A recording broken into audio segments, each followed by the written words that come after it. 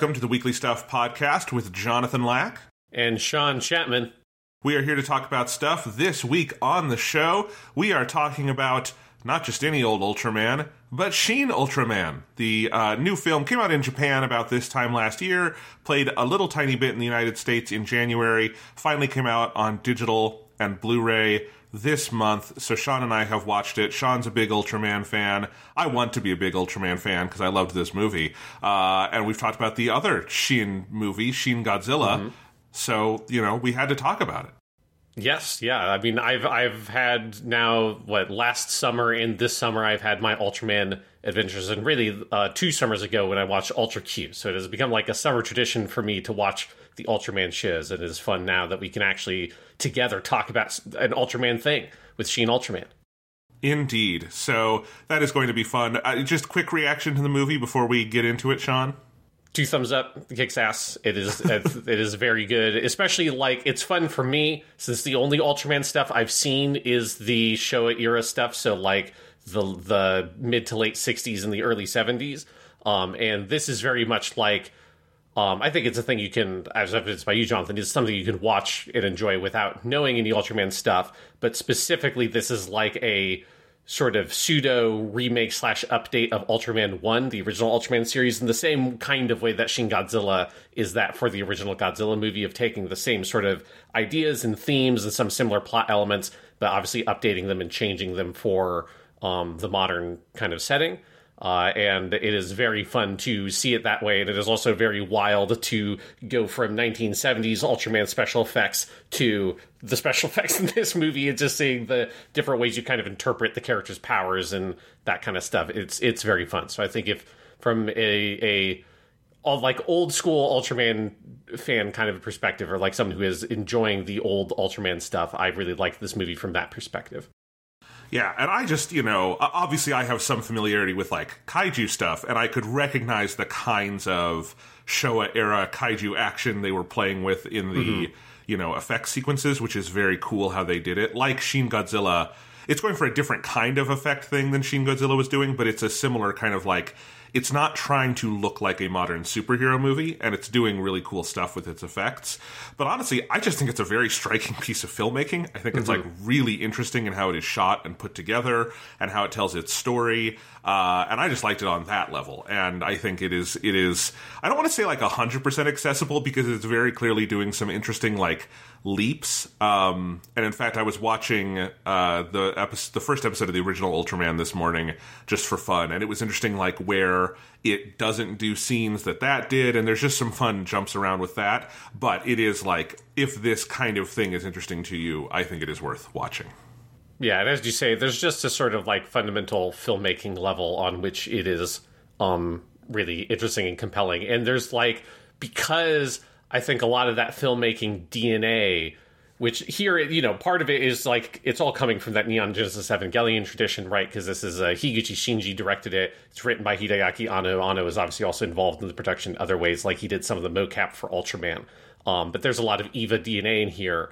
But a lot of the filmmaking stuff in EVA and the weird camera angles and some of the editing choices and stuff like that, that was one of the things I learned in watching old Ultraman, is a lot of that shit comes from the more experimental episodes of old Ultraman.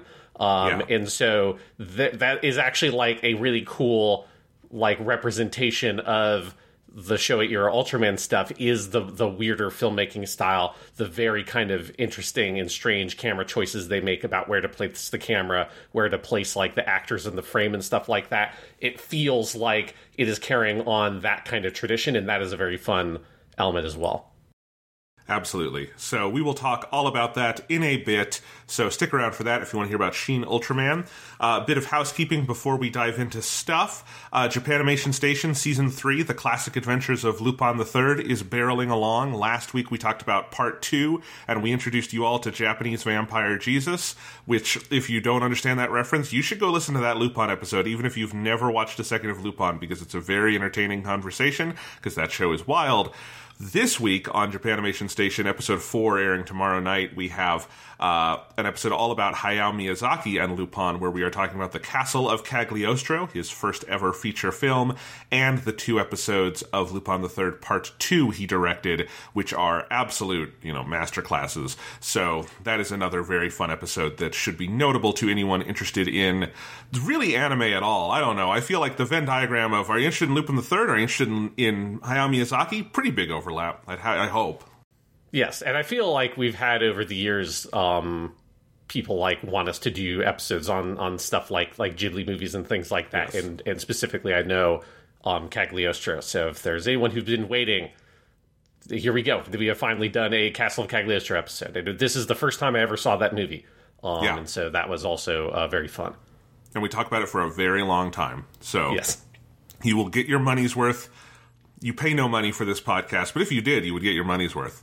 But yeah, so that's all going on. JonathanLack.com is popping off the Weekly Stuff Wordcast with all sorts of stuff, including my first piece of stuff this week, which is that this weekend was Barbenheimer, the movie sensation sweeping the nation. Truly, So for those who don't know, somehow, the whole thing is obviously Greta Gerwig's Barbie, Christopher Nolan's Oppenheimer, scheduled to release on the same day. I think because the respective studios just thought they would be a good piece of counter-programming, this turned into a meme because both of these movies were aggressively and very intelligently marketed. And their marketing, obviously, it was very funny to see the pink, popcorn, cotton candy world of Barbie next to trailers for Oppenheimer about the invention of the nuclear bomb and the destruction of humanity. And so people made a sensation out of it online. I have to admit, I really thought it was just going to be a kind of dumb Twitter thing, because Twitter does dumb stuff like this a lot. And then you started to realize over the last few weeks, there was a kind of hype building around it that was not just a Twitter thing, it was a real world thing, to the degree that these 2 movies came out this weekend. It's the biggest box office weekend since Spider-Man No Way Home came out, which was 3 years ago now. Barbie grossed $155 million this weekend. Oppenheimer did $80 million, which I think is even the more amazing of the 2, because that's one, the number 2 movie at the box office doesn't usually gross $80 million, and that is a 3-hour R-rated biopic about the development of nuclear arms, not usually the kind of movie that makes superhero money. So, yeah, big weekend at the box office, the busiest I've ever seen my local theater film scene, where I saw both of these this weekend, and such a sensation, my mom independently went and did both of these with no prompting from me. So, everyone was on the Barbenheimer train. It was crazy. Yes, I have not seen either of them, so I have not gotten on the Barbenheimer train. But yes, it is wild to see from the outside. It does feel like some of this kind of stuff, coupled with the decline of the box office you see with Disney and Marvel's stuff. This is some of the stuff that makes it feel like the cinematic trends are shifting to me, of what's going to be the studios are going to be chasing this right from now on. They're going to be trying to replicate Barbie and or Oppenheimer in some kind of way. I feel is where things are going to go, and then we'll get super sick of this. But yeah, it has a big kind of shift feel to it. Yeah, and who knows what lessons Hollywood will take from this. If the lesson they take is more movies about Mattel toys, they're fucking idiots. If the lesson they take is more movies that give interesting filmmakers a canvas to take a big swing, and then you market them really intelligently, and they are good, you could make a lot of money. And I think that is the lesson they should take. Hollywood doesn't usually take the right lessons from these sorts of things, so we shall see. But it definitely does feel like a sea change. I mean, also, there's so many records broken with all of this. Barbie is far and away the biggest opening weekend for a movie by a female director in history. Oppenheimer, again, it is close to the record for an R-rated movie. The only things above it are stuff like Deadpool. All of this is really crazy. And again, them landing on the same weekend, it just... I've been hearing this narrative of the box office is dying. The box office is not dying. Certain things at the box office are dying. I think there was a point where basically any superhero movie with a sufficient level of hype could be guaranteed a certain floor of returns, right? That moment has passed. I think The Flash, Ant-Man 3, very clearly that moment is gone. But, like, the idea that the entire box office is suffering, we've had a bunch of really interesting, genuine word-of-mouth hits this year. This is another pair of them. And I think the lessons should be more obvious, which is, first off, the studios should just settle these fucking strikes, give SAG and the WGA what they want, and then start making shit again. They've got some exciting stuff prepped for the fall. There's no reason they can't do a repeat of this, I think, with Dune Part 2. I'm not even a big fan of Dune Part 1, but, like, the marketing for Part 2 is very impressive, and people liked that first movie. That you should be able to do this again with that, and keep making stuff. Like, and now they're talking about, well, instead of that, what if we just pull all of our movies for the rest of 2023 and put them to 2024 to try to make the strike last longer? And it's like, you guys are idiots. You have no idea what you're doing. But it's all sitting there if you want it. And then the movies themselves, I think Barbie is brilliant. I think Greta Gerwig is a phenomenal director, and I think it's a really smart movie that is very fun, very entertaining, wonderfully acted, extremely, extremely funny, and very fun to see with a crowd. Amazing sets. All of it is these, big physical sets they built with so much pink paint that there was a shortage apparently in California while they were making this of pink paint, which is hilarious. And it's a very clever movie. I think it's a very, kind of strident movie in what it has politically to say, which is not subtle. It is fairly didactic, but I also think it's dealing with stuff that it's okay to be didactic about. So I'm good with that. And it's a Barbie movie. Yes. It's okay for a Barbie movie to be didactic. It's obviously, like, they're going for an older audience overall than the typical Barbie sort of demographic. Yeah. But fundamentally, it is like a children's toy property. Yes. You need to have some didacticism in there. I agree, and I've seen some of them being like, the Barbie movie wasn't politically subtle enough, is the dumbest critique I think I've ever seen. But anyway, I think it's a great movie, and I think Greta Gerwig has earned every bit of this success she is having.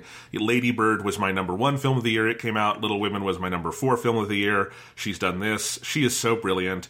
Apparently what's next on deck for her is Netflix has been working for a while on getting a Chronicles of Narnia thing up and running, and they've tapped her to do those movies. And I think that's interesting. That, if you try to do Chronicles of Narnia the way Disney did it back in the day, which is just as a Lord of the Rings ripoff, you are doomed for failure. Mm-hmm. That's not what those books are, and that's not what anyone wants out of them.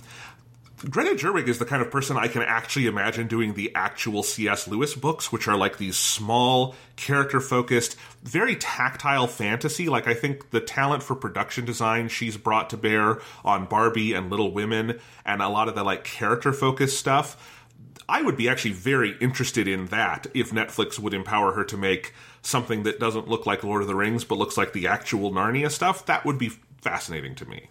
Yeah, because it shouldn't be the big epic fantasy series with your Helm's Deep style battle scenes and stuff like that. Yeah, it is not really the point there. Yeah, and I have no idea how they're going to approach that. They've said they're planning to start with 2 movies that I guess she would work on. I'm very curious if they go back to Lion, the Witch, and the Wardrobe. Maybe you start... No one's ever adapted, at least not... I guess there were those old BBC movies that we had to watch in elementary school that are really bad. But at least in the modern era, no one's done The Magician's Nephew, which is chronologically the first. Maybe you start there. I think the ultimate test for me, and this is Narnia fans will know what I'm talking about, is can you successfully adapt The Horse and His Boy, which is a very, very slow book about a boy and his horse moving across Narnia and nothing really happens. That would be the test if you can actually do Narnia. I say start with that one, because if you can pass that test, you can do the rest of it. Well, there you go. That's the Jonathan Lack strategy for adapting Narnia. My dad was very into those books, so I was very into those books as a kid, and they are very weird. They run against everything I think Hollywood actually wants out of high fantasy. Mm-hmm. But we'll see. Anyway, Greta Gerwig rocks. I'm glad she got this success. Oppenheimer left me kind of cold. I think it's an interesting movie in some ways. With Chris Nolan, you definitely, I said this in my review, there's a floor of quality with his movies. He's a very skilled filmmaker. Mm-hmm. He brings in, and I think more than his skill, he's very good at getting other skilled people to come in and do skilled work. And he's a very good, conductor of talent, and there's a lot of talent on display in Oppenheimer. It is a great game of spot the character actor, because it's just endless over the course of the movie how many great actors show up in various roles. Cillian Murphy is phenomenal, and he's always phenomenal, and he's particularly good in Christopher Nolan movies, so I'm glad he finally did a movie where he's the lead, and he's very, very good. The structure of it, it's moving very fast with a lot of dialogue and a lot of exposition, and it's always scored through, and it's very tiring and heavy, and I think under the surface it's actually a pretty conventional biopic, which is that it's trying to do way too much about this person rather than actually cueing in on what would be interesting, which is there's this stretch in the middle of the movie where they do the Trinity test, the first test of an atomic bomb, and then it kind of goes very internal and subjective on Oppenheimer as like the weight of what has happened kind of dawns on him. And that stretch is great, and I wish that's what the movie was about. And then the last hour of the movie is about Senate procedures and hearings and all this stuff. And especially after like the bombings of Hiroshima and Nagasaki, I don't really care what happened in the Senate and his security clearance and all that. It feels very small, and there's just a lot of stuff like that. So it didn't quite work for me. I understand how it's worked for other people. I do appreciate Christopher Nolan is still able to, divorce studios from great sums of money so he can make weird personal projects. That's great, and I'm glad it's making money because this kind of thing, broadly, there should be more of in the market. This is the kind of movie that has largely stopped being made in America and has instead gone to television mostly, and I think Oppenheimer is a little too long at 3 hours. I'm very glad there wasn't the 10-hour miniseries version of this, which would have been interminable, which is the alternative these days if, Chris Nolan isn't directing. So there should be more stuff like this. This just wasn't quite it for me. Yeah, I'm curious, how does it deal with the dropping the bomb on Hiroshima and Nagasaki? How does it, depict that element of the history there? So, in a couple of different ways. The initial... It's all from Oppenheimer's point of view. So, you don't see it fall on Japan. And I think that's the right call. He has... once he delivers the bombs, the military basically stops talking to him, and he is basically pacing around Los Alamos waiting for news. And I think it's a very good scene where finally on the radio comes in and Truman is making the announcement that they've dropped the bomb, and he is starting to imagine what has happened. I think that's a very good scene. And the scene that follows it, where everyone is celebrating him and all he can imagine is burned skin and everything. I think that's strong. After that point, I just think it moves on to other things very quickly. My brother Thomas made a good point that it very much conflates Hiroshima and Nagasaki as one event, when it is two distinct events. And whatever you think of the atomic bombings, I don't understand there being any possible defense of the Nagasaki one. Mm-hmm. And that's just not really brought up at all. I will say, to the movie's credit, it is not parroting the rah-rah jingoist line that we had to do this to end the war. That is something that generals in the movie say, but it is clearly framed in the movie and through Oppenheimer's reaction as this sounds like bullshit, and later on it gives voice to the, I would say, more accepted historical belief now that it had nothing to do with actually making Japan and Japan surrender, but scaring the Soviet Union as the Cold War was started. Yes, dropping the bomb was not about ending World War II. It was the opening gambit of the Cold War. That's what that was completely about. Yeah, that's what the history bears out. People will say it's still up for debate. It's not really up for debate. There are absolute reams of evidence from all sorts of people on the ground who you would think would have been rah-rah about it and weren't. Dwight D. Eisenhower was very vocal, and he would know that it was wrong. So anyway, so it is at least, I think it could be clearer about that position, but it feels to me like the movie works from the assumption that this was a lie. It's just there's not that much about it. There's a moment where Oppenheimer is seeing with a crowd footage from on the ground in the wake of the bombings in Hiroshima, and we see his reaction, but we don't see any of the footage. And I understand not wanting to show it. It is a genuinely tricky thing. Do you show that kind of imagery? I think in this movie you need to show it. I think you need to, if he is reacting to it, I think we need to react to it. I think it keeps it... I think not showing it ultimately feels to me like it is done so you can more easily make Oppenheimer a martyr in the final act of the movie when the U.S. goes after him during the Red Scare. And I think you need to actually see this is the most direct fallout of the atomic bomb in history is the one time they were used in war. There have been other things, and they don't deal at all with, like, all the people around Los Alamos who were killed by the Trinity test, including half the cast of that John Wayne movie, including John Wayne himself. The people don't know about developed cancer in the wake of that, because it was filming nearby. But anyway, like, it just feels like they want to be precious about it in a way that avoids having to really encounter the number one most impactful result of these events. Yeah, because that's like, was always my... I mean, it's really good to hear that it's not doing the, like, oh, well, it's terrible, but, the 24-ish, like, oh, we just had to get our hands dirty bullshit, which is the thing that, America likes to tell itself over and over again. But yeah, I mean, it's just a thing where, like, the weight of the evil of the nuclear bomb is so tremendous that it's like, it's hard for me to imagine being able to watch the movie.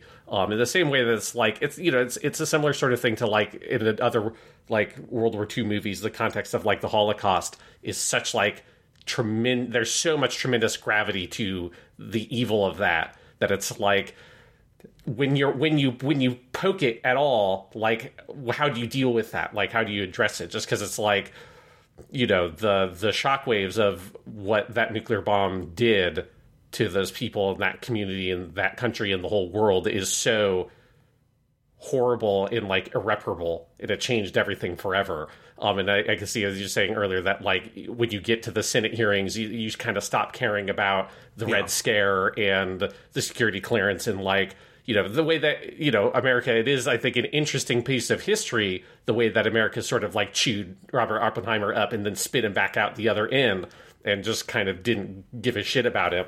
They chewed him up until the point that he saw the damage of what he'd done and started, like, arguing for arms control and saying, don't do the hydrogen bomb. Like, to his real credit, in the real world, he spent the rest of his life, genuinely, like, politically agitating against this thing. And that is an interesting story, but it does kind of pale in comparison to the thing that happened. Yeah, and it's like, it's something that I think when you dramatize it, it's like, right, like, it's fine for a documentary about Oppenheimer. Right. It's like, it's hard for me to imagine being able to dramatize it and avoid, and, like, how do you solve that problem of how much more weight dropping the bombs has than what happened with Oppenheimer's life after that point. Like, that's interesting history, but does it, like, narratively stack up with the other material you've already kind of broached? So that was kind of my curious thing I was about this movie based on the trailers and stuff. The most frustrating moment in the entire movie for me is the sort of secondary plot line. All the black and white stuff surrounds a character played by Robert Downey Jr., named Louis Strauss, real person, who was basically the orchestrator of the shaming of Robert Oppenheimer during the Red Scare. And they especially in the final act just completely turn him into a cartoon villain. And I think, and I don't know, maybe that's accurate to who Louis Strauss was, but, like, here's one problem with making cartoon villains, is that it makes the person opposite them look like a cartoon hero, which is what happens to Oppenheimer for a little bit of this movie. But more importantly, there's this scene where the Downey Jr. character, and I should say Robert Downey Jr. is extraordinary in this movie. He's so good, and it is so cool to see him in a not superhero thing again, and he's great as Iron Man. I love that. It's just we haven't seen him in, like, something else in a while, and it's cool to see him here. But there's this scene where he very frustratedly says, like, you guys don't understand, Oppenheimer's martyrdom, he wants to be remembered for Trinity, and he wants you all to forget that he is also responsible for Hiroshima and Nagasaki, and I'm not letting that happen. And I went, that's the point of the movie. That should be your thesis of the fucking movie. That's brilliant, and the point of the scene is he's wrong and he's the bad guy. And, like, I think Downey Jr. is even playing it with a level of conviction that if you framed the movie, like, 2 degrees differently, I think the whole movie comes together for me. Because that's a really interesting thesis on Oppenheimer as a person and his life and work. And the movie is like, no, that's what the smarmy comic book villain is saying. And I think that's wrong. Mm-hmm. Yeah, because it's such a complicated thing to grapple with, like Oppenheimer's culpability and then what he does afterwards. Because it's like Oppenheimer, it's the reason why I think it's a very attractive figure to make a movie about, is because he's, like, so complicated. He was a communist, which obviously was not politically viable after World War II. I mean, even during World War II, it was a pretty dicey position. He's someone who, you know, as with a lot of people, like legitimately believed that trying to build the bomb was the right thing to do because of, or like in the early stages of that development, it was a fear that the Nazis would be developing it as well. By the time you get to, we've actually got nuclear bombs, that's not a concern anymore. So it's like... Because Hitler is dead. Yes, that excuse goes way out the window at a certain point, but in the early, like, we're sort of figuring this out sort of stage, and whether or not this is possible, you know, like, yeah, like Einstein was someone who recommended this is a thing we should be pursuing. He didn't actually then follow through on that because Einstein was a more moral person. But like in the early stages of the war, the idea of Nazi Germany having a nuclear bomb, that's a fucking terrifying prospect. So there's some nuance there. But yeah, by the time you get to, we actually are doing the tests, we actually like have like made a viable nuclear bomb, and then now we're going to drop 2 of them on Japan. Like there is no complicating moral factors there. It is only like disgusting base human hatred and ambition that is driving that whole machine at that point. And dropping 2 nuclear bombs on 2 human, like civilian cities. It's, you know, it's so evil and gross that it's like, that's the thing I struggle with just conceptually. It's one of the things that's kind of kept me from watching the movie is I just don't feel like I would be able to enjoy it because it's too heavy shit that I don't really want to see Christopher Nolan's take on personally, even if it's probably a very well-made film. Well, and like, honestly, that's kind of how I felt going in, Sean, and I think if I hadn't had plans to review it, I don't think I would have seen it at all. It's not that interesting to me because of some of these same issues. You know, I will say, I didn't care for it. I don't think it is, like, so morally objectionable that I would say, you know, don't see it. I think if you're interested in it, go see it. It's interesting to grapple with. It is an interesting movie. It did not really land for me, but I don't hate it. And I kind of expected I might hate this one, and I didn't. So that's nice. Barbie is the better movie. You should go see Barbie. If you can find a showtime with free seats, which is kind of hard right now, because that movie's like sold out everywhere. But yeah, Barbie has no nuclear bombs in it, just so everyone knows. Oh, that's disappointing. It has Ryan Gosling shirtless. That's got the force of a nuclear bomb. That joke's in bad taste. They should have put that on the poster. It is funny how much the Barbenheimer thing became a phenomenon without either studio leaning into it and doing like stupid marketing around it. There was like Greta Gerwig and Christopher Nolan jointly saying go see each other's movies to be nice, but other than that, they didn't have like they didn't have like a scene where like Ken is like riding the fucking H-bomb down from the sky like in Doctor Strangelove, which would have been very funny. Yes, although that would have been in extremely poor taste. Yes, it would have been. Yes, it would have been. All right. Anyway, that's what I've been up to, Sean. What have you been up to?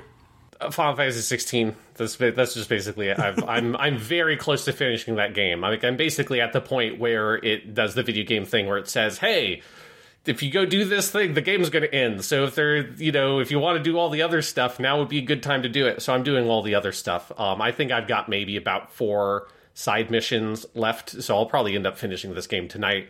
Last night I got the sword that must be the most powerful sword in the game because you get a trophy specifically for when you make it. So I was like, okay, that seems like that must be the one.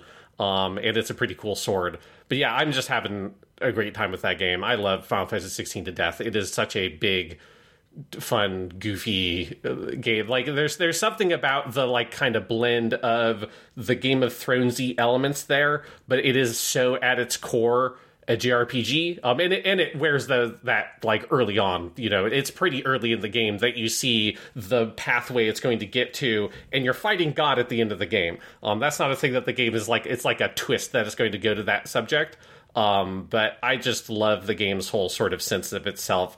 Its characters, the community that you build with all those characters at the core of the story is incredibly fun and endearing.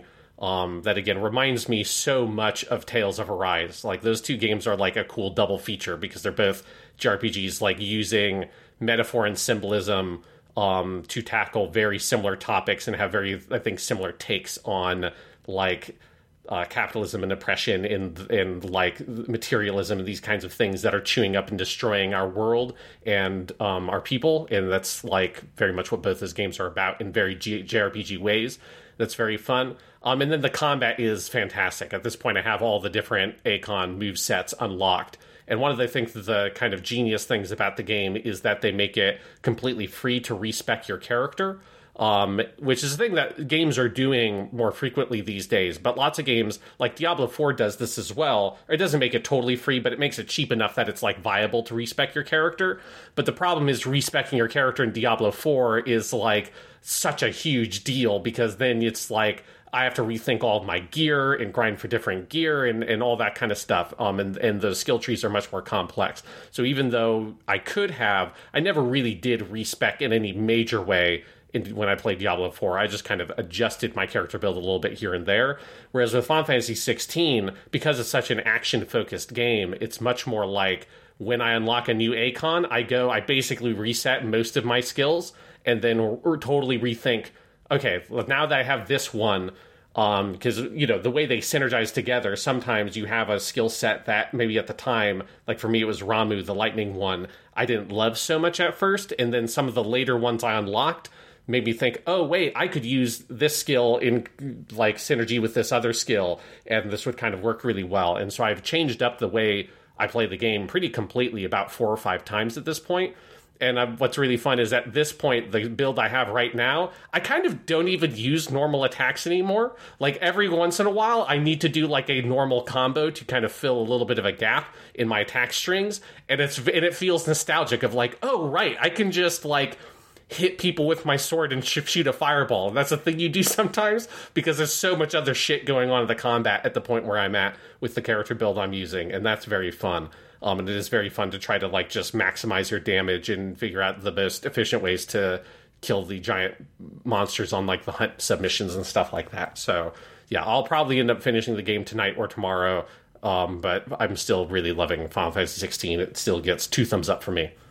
I have a question about the respecing, because here's the thing. Yes. The way I've been playing it, so I'm up, I have Ramuh, so I have those 3, but I just have enough points to unlock everything. Like, is there more? Like, there's that center circle. Does that ever change?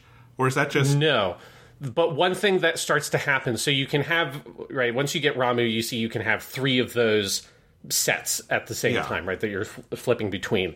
Eventually, when you get enough of them, what gets very expensive on the skill tree is upgrading. So each of those skills has like 3 different levels of upgrade or whatever. It's like your basic one that you just unlock it. Then you can buy an upgraded version of it, which just gives it additional powers.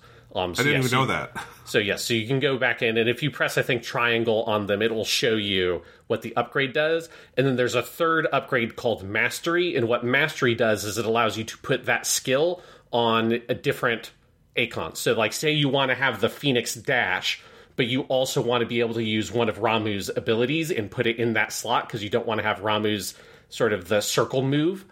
You can then unlock, like spend a lot of extra points to get one of those and put it on the Phoenix set. So at this point, I have 2 or 3 abilities that aren't even associated with the actual Akons because I want their circle skill, but there's something about one of these other abilities that I also want to use in my build, and getting that mastery is very expensive. But yes, you can go back in and look, and you can upgrade those abilities. Okay. And so that might be why you may have a little bit extra points right now if you've not been doing that. Okay, this game is actually very good at tutorializing things. I must have just missed that at some point, so who knows. But yeah, I'm loving it too. I am past the second time jump to keep it vague, and it is extraordinary. I'm loving it. I want to go play more right now. Again, I think we will do a big Final Fantasy 16 podcast at some point once I'm done with it as well, but it's absolutely a blast, and just so fucking polished. Like, that's the thing. Yes. I got to the point after the second time jump, you get this person at your hideout who you go and talk to, and they can just bring up these 2 big, elaborate, like, interactive maps that show you the relations between all the characters over time, because this game takes place over many number of years.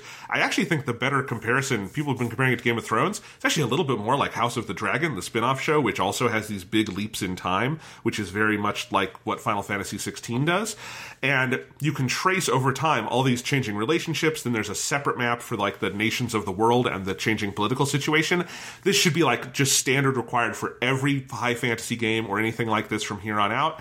I've been thinking so much about like how much better received would Final Fantasy XIII have been if it had the system where you could just hold down the middle button and bring up a guide and go, okay, what's the difference between a fal'C and a pulse l'C? I need to know. I need to be reminded of this. Because I'll be honest, there's a lot of proper nouns in Final Fantasy XVI, and there have been times where I go, what's the difference between those two things? And I'm like, oh, I can just hold down the touchpad and it will tell me. That's nice. Other games have needed this very badly in the past, and more games in the future will need it, and I hope they learn from this. I assume it takes a good deal of extra work on the side, but it is so worth it. It's so cool. Yeah, it's a good point that, like, the game does feel so tremendously polished. Like, there's just all these little extra pieces here and there in the edges of the game that feel like something that you would see in, like, the Game of the Year version with, like, a year worth of patches and stuff like that.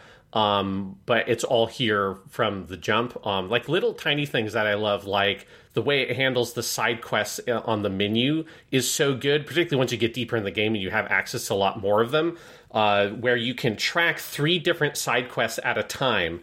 And then on the side, it'll have like this, where you're kind of on the side of the screen where it tells you your quest objectives.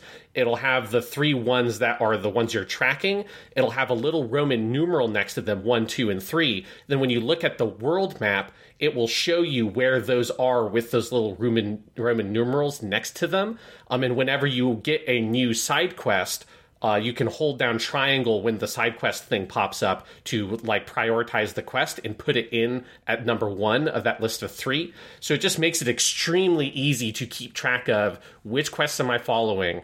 I just got a new one and this one's really interesting. I want to make sure this is on my track list, and then I can go look at the map and at a glance know exactly which one of those icons is which one of my 3 quests. It's so well organized and constructed in that way. And there's like a guy at your home base who just, like, his only function is he just lists what all the side quests that are available right now are. And so you can just look at those and take a glance and be like, okay, in this region, there's like 3 side quests. Maybe I want to go there. And it's just very plain and easy to see. And if you click on them, he'll just like teleport you to the relevant zone. So you can go to that side quest very quickly. There's shit like that all over the game that is just like extremely well thought through. And I think the biggest one is everything to do with the codex side of the game and how it delivers the backstory and like the world building and the setting and all of that in a way that's just like very accessible. Like if you go to Harpocrates, the like codex man basically, and you go through, and if you start like digging through those codex things, they pop up in little windows, and then at the bottom they've got these little tabs that, so if you're like looking at one character, it'll have other related tabs that'll be like, oh well, here's the nation that character's from, and here's like, oh, this is like the Acon that they are, so like the summoned beast, here's like, Bahamut or something. Oh, and here's this other character you saw in a cutscene that you know is closely related to this one. And it'll give you 4 or 5 of those tabs, and you can click through them, and it starts putting the windows on top of each other. So if you, like, are reading through one of those related tabs, and you're like, oh, wait, how does this connect to the thing I was just reading about the other guy? If you just press circle, it will close out that tab, and it'll be back on the previous one. Like, the logic and flow of that menu is so smooth and so well thought through. It is incredible to me. Like, it's like so much better than these kinds of codex things ever are in games, where they're usually so incredibly cumbersome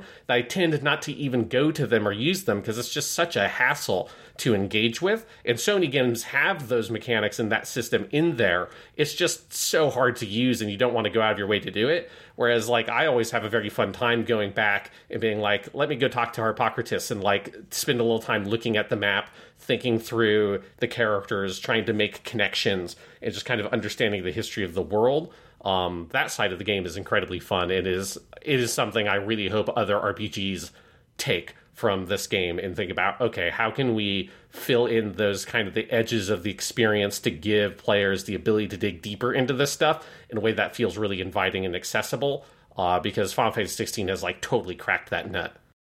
Absolutely. One thing we know from the development of this game is that it was done essentially, like playable start to finish, around this time last year. Mm-hmm. And the last year of development was all this stuff, along with some things like voice recording in multiple languages and bug polish and whatnot. But, like, you can feel that. It definitely feels like there probably was a version of this they could have released, 10 months ago that would have been a very bare bones, kind of not quite there 1.0 release, and you would have been like, all right, and then over time they would have added stuff to it until it felt pretty finished. Like, I've never gone back and replayed Final Fantasy 15 with the absolute mountain of patches and DLC it had, but it probably feels substantially more polished than the game we played at launch. But most people will never experience that, because most people play games when they come out. And so it is cool, as you say, to have a game that just feels like this is the Game of the Year edition of it or something. Tears of the Kingdom was the same way, another game that also just had a full year of polish at the end of its development cycle. And I love it when that is possible, because it makes for something that feels like you're getting your money's worth out of it, definitely.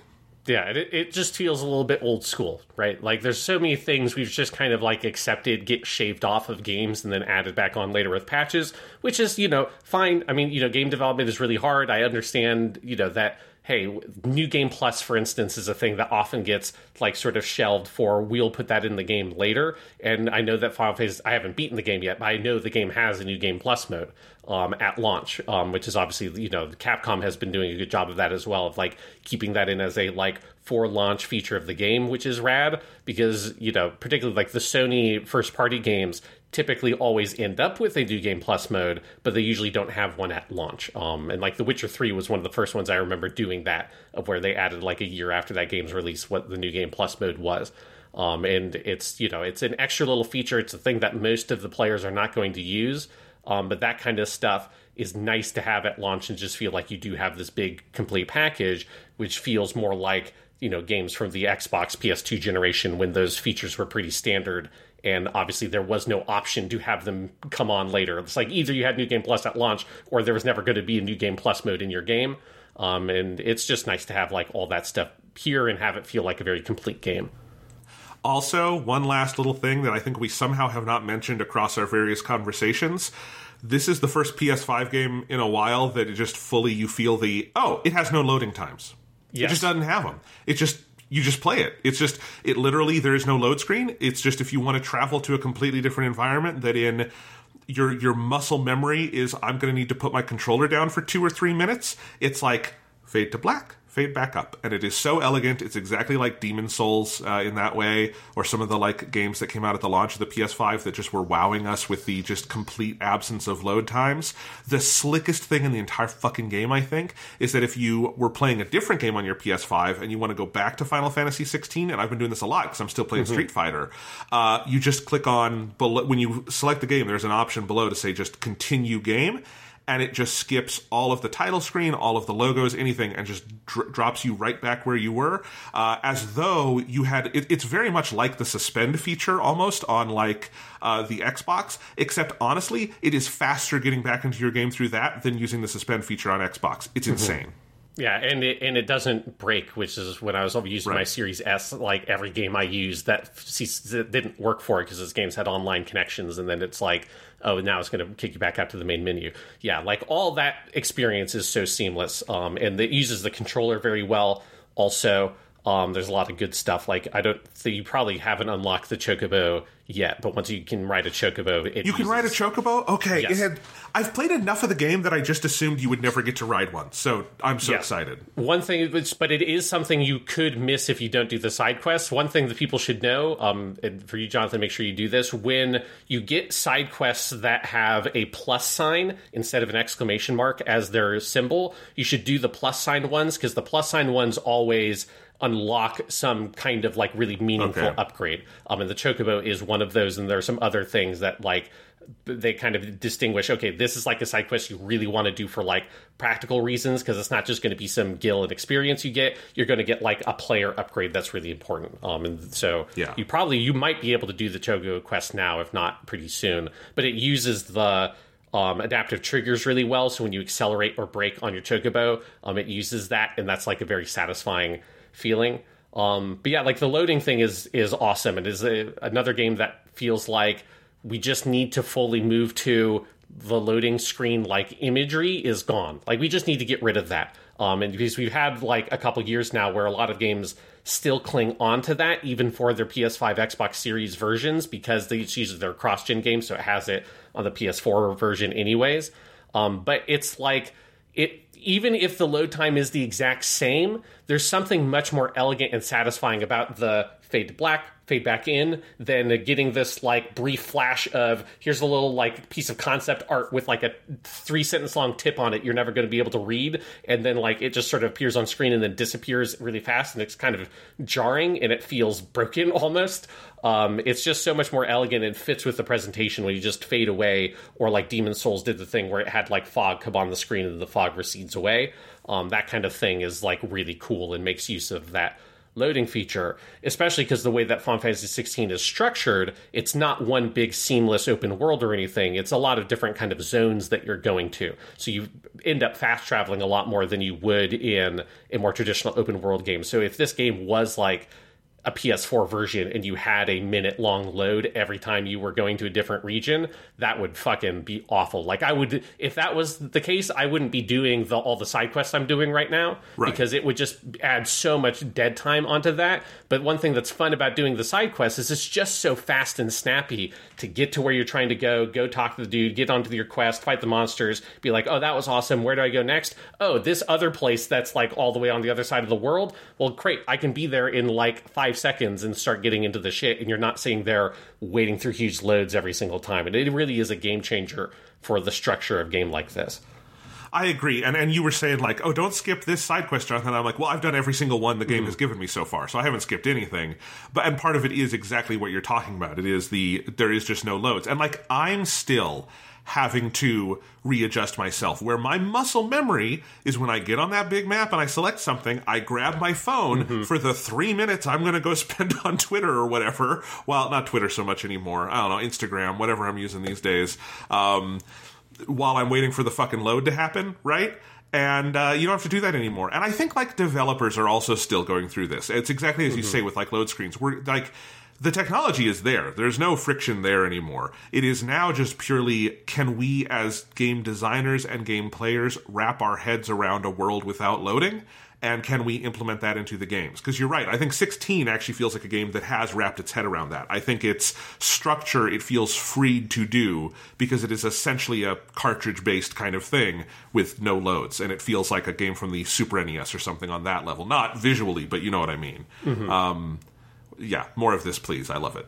Yeah, it's a very satisfying game. It does just feel like it's the first game, we talked about this last week, it's the first game in a long time that feels like, okay, we're moving out of that cross-gen period and we're now getting into, you know, like I'm sure Spider-Man 2 in October is going to feel the same way. It's like, okay, yes, we are making games for these consoles, and that feels good because it has been a long, you know, I understand all the reasons for why it has been long and drawn out, but it has been very long and drawn out. It's nice to be moving past that point.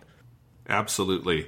I have one other game to be talking about that I've been playing, which is also a Final Fantasy game. This was on sale this week, and I'd been waiting for it to go on sale. I got Theatrhythm Final Bar Line for the Switch. I think it's also on PlayStation and Xbox. Yeah, but it is and I had to think about it because this series, for those who don't know, it's the Final Fantasy rhythm game. It was a 3DS exclusive for a while. It started on the 3DS, and it was over there. So I think this one is the first one that's on, like, Sony and Xbox and everything. But it is everywhere. It's also ridiculously good. It is, like, because I played one of the earlier 3DS ones, and this is, like, such a feature-rich game. For those who haven't played these, they're not quite like, you know, your Hatsune Miku or Persona Dancing All Night rhythm games where, like, everything is super bespoke and there's a big dance and music video for everything. There couldn't be. There are 400 songs in this game, because what it is doing is it's just using the tracks from the various games, and there are some new ones as well scattered through, and then the whole sort of visual system and everything is sort of shared among pieces of the game. There are bespoke visuals for different parts, but basically it is like a rhythm game RPG where you're going through the levels and fighting monsters and stuff, but just purely by doing the rhythm game part of it, but with the added advantage of it's all the Final Fantasy music you could ever want, which is awesome because Final Fantasy has a claim to make to the best, you know, video game music of all time. I think there's no real answer to that question, but it is up there on the Mount Rushmore of great video game music, right? So, you know, and it's very feature rich. It's got a separate musical campaign for all of the mainline numbered entries, up through 15. 16 is not in there yet, but I assume they'll do DLC. And then you've got a bunch of others. You've got Crisis Core, you've got the 13 sequels, you've got Type 0, you've got... there was at least a couple in there, Sean, that I had never heard of. And I think I know most of the Final Fantasy stuff until I look at the list here, and I'm like, I don't know what that was. There was a fucking Final Fantasy VII thing I had to look up, and I'm like, oh, this is the music from the OVA that was released in 2002, and then this music was put in Crisis Core, because I thought it was a Crisis Core track, but they didn't say it was, and I was confused. So it's very rich on that level. The rhythm game, like, it has, I think, a very high similarity with something like Hatsune Miku, but it is a little simplified, but I really like it. It's very tactile. It's very just fun to play through the levels. It's very addictive. One thing I like versus some other rhythm games is that the tracks just... they're a little shorter. They're not every song is kind of a big event, so it's much more kind of pick up and play, bite-sized, run through these different areas, and that's very fun. Like, you can sit down and just do one of the game campaigns, start to finish in half an hour, 45 minutes, and just go, I'm going to do all the tracks from Final Fantasy 1 in here. And it's super cool. And if people want a Final Fantasy rhythm game, this is like... so feature-rich on what that sort of thing should be, and I'm having a blast with it in between playing Final Fantasy 16. Yeah, which unfortunately, obviously, there's no Final Fantasy 16 music in there, right? Because that's too recent. It came out before 16. This launched in, like, March, but there's a bunch of DLC for stuff like Nier Automata and whatnot, so I assume they'll add 16 music. Yeah, because I was going to say that, because I'm looking up it up on Wikipedia, because I thought this was the case, but yeah, there is music from non-Final Fantasy games as well. There's music from Live Alive, The World Ends With You, Octopath Traveler, Nier, Xenogears, and the Chrono series and the Mana series is what Wikipedia says. As we say, Jonathan, I think there's added even more with DLC. I also noticed that on platforms, it is on PlayStation 4, which I know because I saw it's on sale right now on PS4. I might pick this up. I did just buy Octopath Traveler 2 because that was also on sale, so I don't know if I'll because I'll probably just move on to that. So I don't know if I'll really pick this up because I'm not going to have time for it. But it's not on Xbox, unfortunately. This is another... the Square Enix and Xbox have a complicated relationship. And there's not a lot coming out there. So I don't know if it's that complicated a relationship. Yeah. Their stuff doesn't sell there. That's why. I'm sorry. They've tried. They've given it the old college try. All the Final Fantasy 13s came out there in compromised form. 15 was there. No one... Yeah, especially in Japan, they're a Japanese company. I'm sorry, that's just not where the sales are. Yeah, if I remember correctly, I believe that 15 sold less than 10% of its copies on the Xbox. So it's unfortunate for people who want to play these games and all they have is an Xbox. That's going to be a no-go. Hopefully, it at least comes out on PC at some point. That'd be a nice platform for it to come out on, because I can imagine people would crack that open and be able to mod in all kinds of weird other songs if they wanted, but. Right now, PlayStation 4 and Nintendo Switch is where you got to go for your theater rhythm. However the fuck you're supposed to say that. Say theatrhythm, but I don't know. I don't think there's any definitive pronunciation because it's a made-up word. Yes. Hold on. Let me see if I can get to a page here that has a Japanese... Oh, the katakana would tell us, wouldn't it? Yeah. If it's theaterism, because it's shiatorism. So it's theaterism seems to be probably the best way to pronounce it. Okay, because the R is just shared between the two words, and that's what's confusing. Theater rhythm, Final Fantasy. Okay, that makes more sense. Shiatorismu. But anyway, this one, I do think it's funny, though, this game does not have the word fantasy in it. It's just theater rhythm final bar line. So, like, if you search Final Fantasy in the store, it won't come up. I didn't think about that, but yes, that is funny. Yes. But anyway, I will probably get some of that DLC at some point, because the Nier music would be particularly fun to have in here. But anyway, I am glad that exists. And I kind of, I definitely like the chibi characters in some of the levels look sort of cheap and silly, but at the same time, 400 songs. I'm very happy, just like, it's kind of cool to just have here's all in one go. Just have at it. And I am enjoying that, because one of my favorite things about 16 is just the way it uses all the classic Final Fantasy music throughout. And it makes me want to go play it in this game. It's just a nice little reward cycle. So there you go. Yeah, the main menu, or not the map music on Final Fantasy 16, which is like an interpretation of the prelude with the arpeggio, the very famous Final Fantasy arpeggio, is so good. Yes. That's like kind of like with Street Fighter. That's just a game where you sometimes just want to hang out on that menu for a little bit and just appreciate the music before you go somewhere. Absolutely.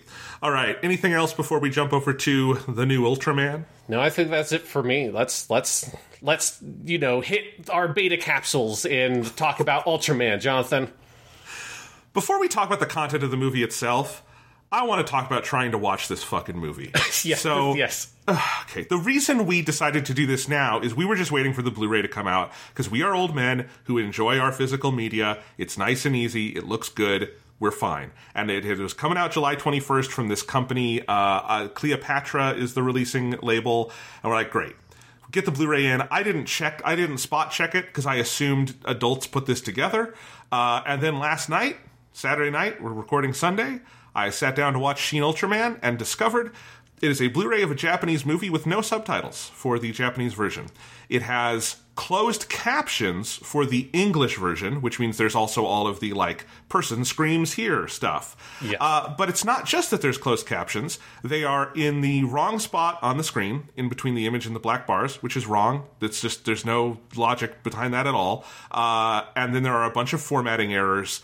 And none of the on-screen text is subtitled. And if you're thinking, I saw Shin Godzilla, that had a lot of on-screen text. Is there a lot of on-screen text in Shin Ultraman? Yes, there is. And even if you're watching the English dub, none of it is subtitled for you on this disc. And I have a baseline of some Japanese knowledge. I can't read that fucking fast. I needed the subtitles for this movie. So I took the fucking disc out, and I went to my computer, and I sailed the high seas, and I had to find something else.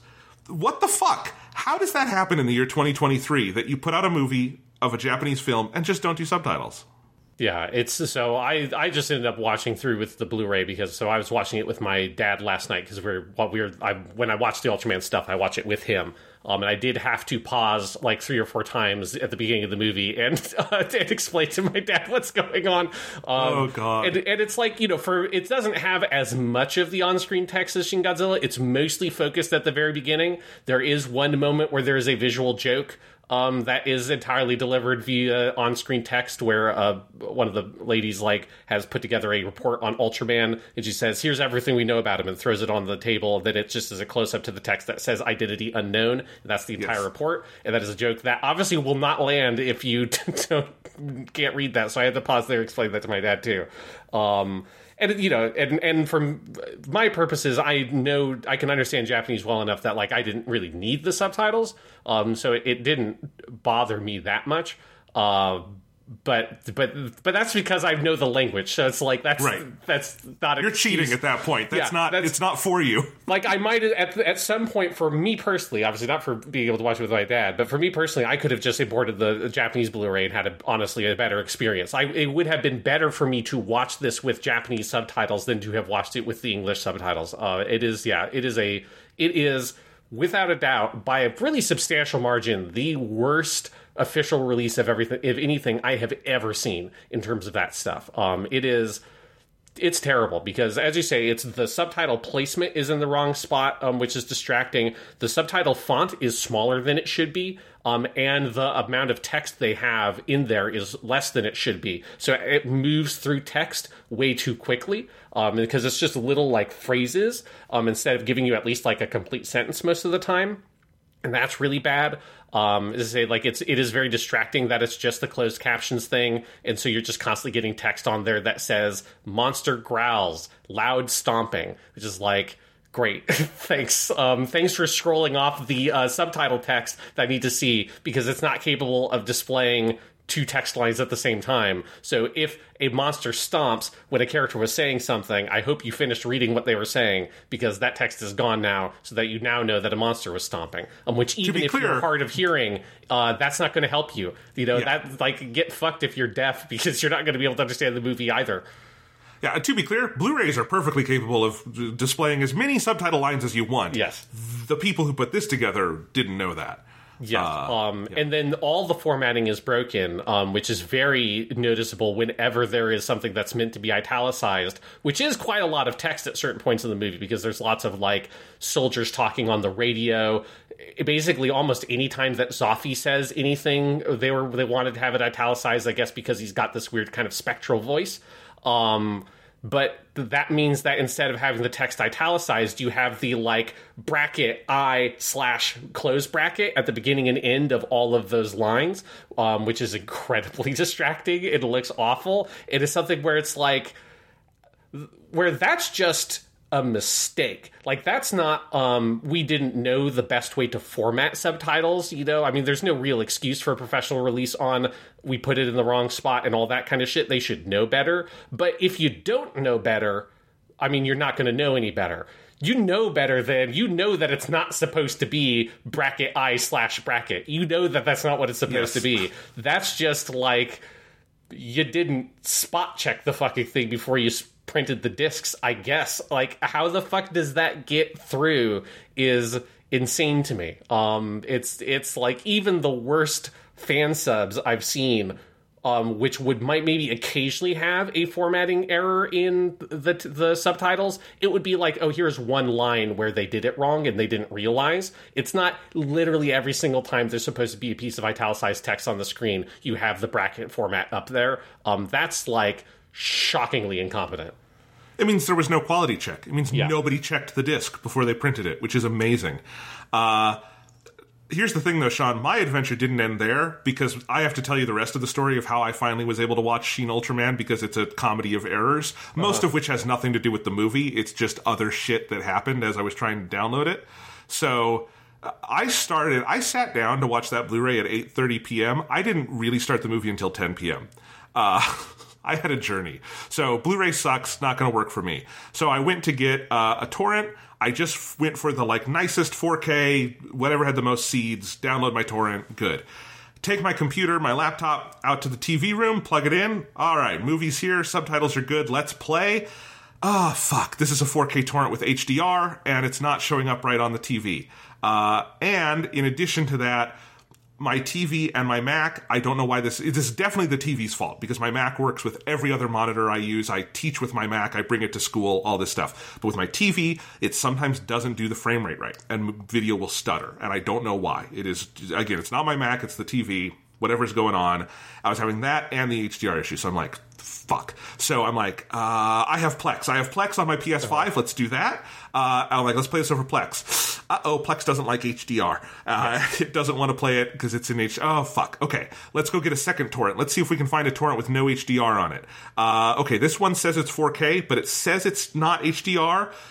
I tried to do a 1080p torrent, no seeds, couldn't get it. Okay, we'll try this one. Fuck, also has HDR, won't play, all the same problems. So at this point, I'm like, fuck. And I'm looking through and I'm like, where'd they get the subtitles from? Is this a fan sub? No, they got these subtitles from one of the rental services. Okay, this movie is on digital rental. I'll just rent it digitally. And so I went to the first app that had it. It was YouTube. And I went, that's fine. YouTube has my payment information. This is easy. I can do this. Rented it on YouTube. It did have the proper subtitles, but this is how I watched the movie, but it drove me absolutely crazy. The subtitles had ADHD because they jumped all over the screen. They weren't just at the bottom in the center. They would go center, and then they would go justified to the left for the next line. And then they would go up, justified to the left. And then they would go center, and they would rotate around the screen with every line. I have absolutely no idea why. YouTube actually has a bunch of options for formatting your captions, so I was able to make them look nicer, because they initially came up as the giant black boxes obscuring the screen, and I was able to make it just normal translucent text, but I couldn't fix the placement. It drove me insane, but I did finally, I was like, I can at least watch the movie. But then I'm like, this doesn't look very good, and I check. I paid for HD. HD on a YouTube rental is apparently 720p. Not even 1080, not 4K. It's compressed to shit. It looked like someone... Is it 2005? What if you needed 720p? That's fucked up. It honestly looked like someone had illegally uploaded the movie to YouTube. That's the thing I paid for. That's what it looked like, especially with the fucking crazy schizophrenic subtitles. I made it through. I want to see the movie again in better quality when I have more time to get it right. Because it's a great movie, and the problem was whenever there was any significant motion on screen, just macro blocking galore, and hey, there's a lot of motion in this movie when things get going. I imagine that YouTube probably is not a big fan of some of the psychedelic background stuff at the end with Ultraman and Zoffy it's just all pulling from the original Ultraman. That's one of the reasons why those are nice to have on home videos, because there's lots of weird swirling psychedelic backgrounds in the opening titles and stuff that if you watch any of those on YouTube just get macro blocked to absolute hell. Yeah. It sucks. So anyway, I just want to say this is why I like my physical media, because you take the disc and you put it in the thing and then you're done. And it's great. And you don't have to deal with your Plex server or your HDMI handshake to the TV or any of that shit. And this is why I would like it if companies could check their fucking subtitles before they send people the discs.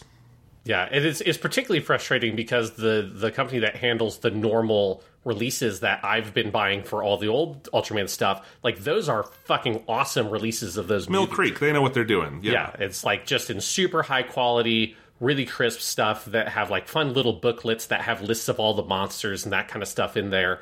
There's not a lot of extra bonus features, but that's fine.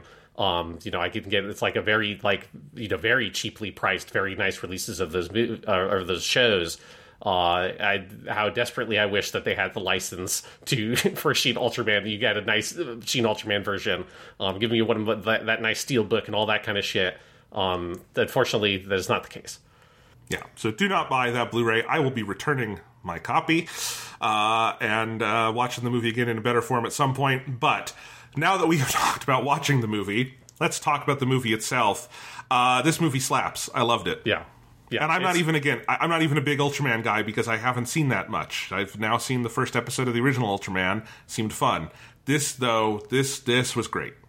Yeah, and I don't. It's not as good to me as like Shin Godzilla. I also don't think it's as accessible as Shin Godzilla if you are a brand new viewer who has no history with Ultraman stuff. Because this is because I think one of the things that this movie is doing is it is an updated version of the original Ultraman that is pulling on specific plot lines of individual episodes from that movie to kind of make its plot. And so Shin Ultraman is very in a very kind of intentional and self-aware way, it is structured like a TV show. Like it has an episodic nature to its fundamental plotting, where it is moving from alien to alien, that is doing updated versions of the plot lines from the episodes where those aliens appeared in the original Ultraman.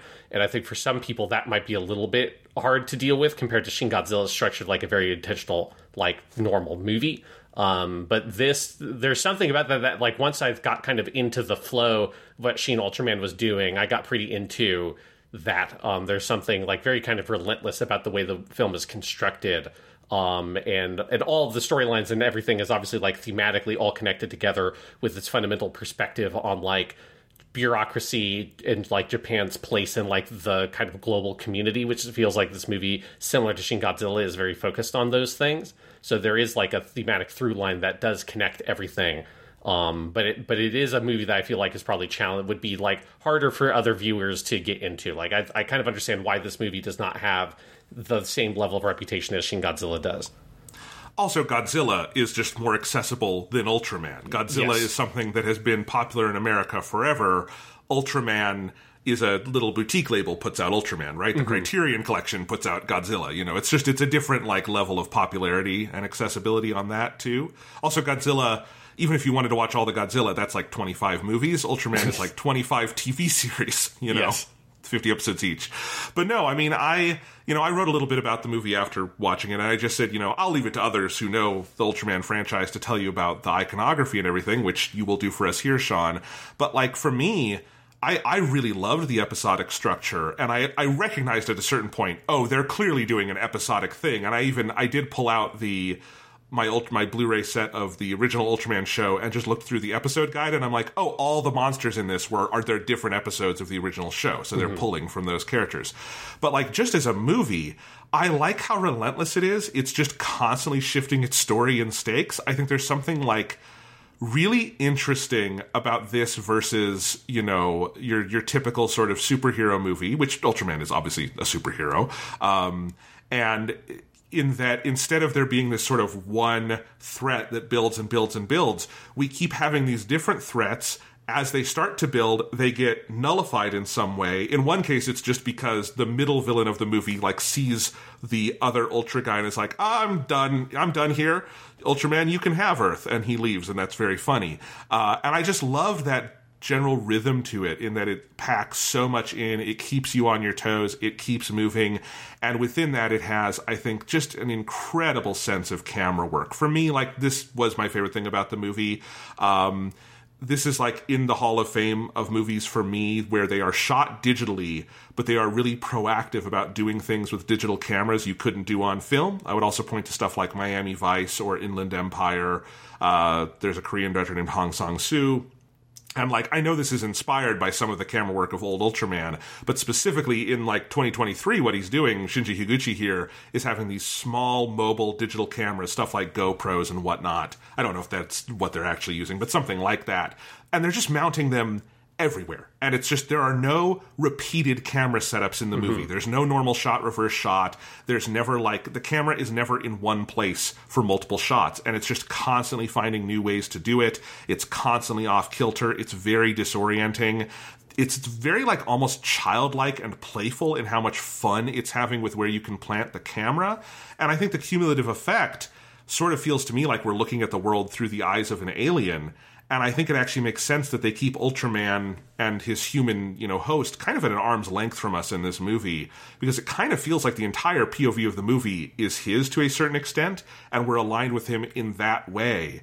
And I just thought all of that was super fun. And that's before you get to the amazing action and music and all that stuff. So, yeah.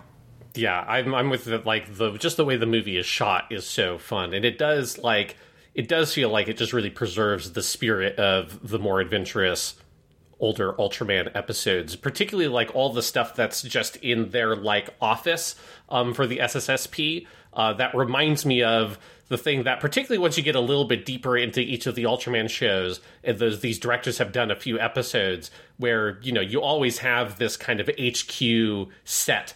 Obviously, that is like where a lot of the episodes are filmed. That's where all the different members of the team get together and discuss their plans and stuff. And once a director has like shot on that set a few times, you feel them being like, well, what else can I do here? It's like, oh, well, there's this like weird staircase over here with like this weird like geometric railing. Let's just put the camera behind the railing and then frame and use that as like a framework to frame and like divide up the frame for the different characters and put them like in there's like this weird triangle made by this shape. There's like a square over here. Let's have them stand in this way, or like, shooting behind like these windows or through the glass in an interesting way, using the lighting in a very theatrical manner, like using very extreme framings, which this movie does, of like shoving the characters like in one corner, and using the negative space in an interesting way.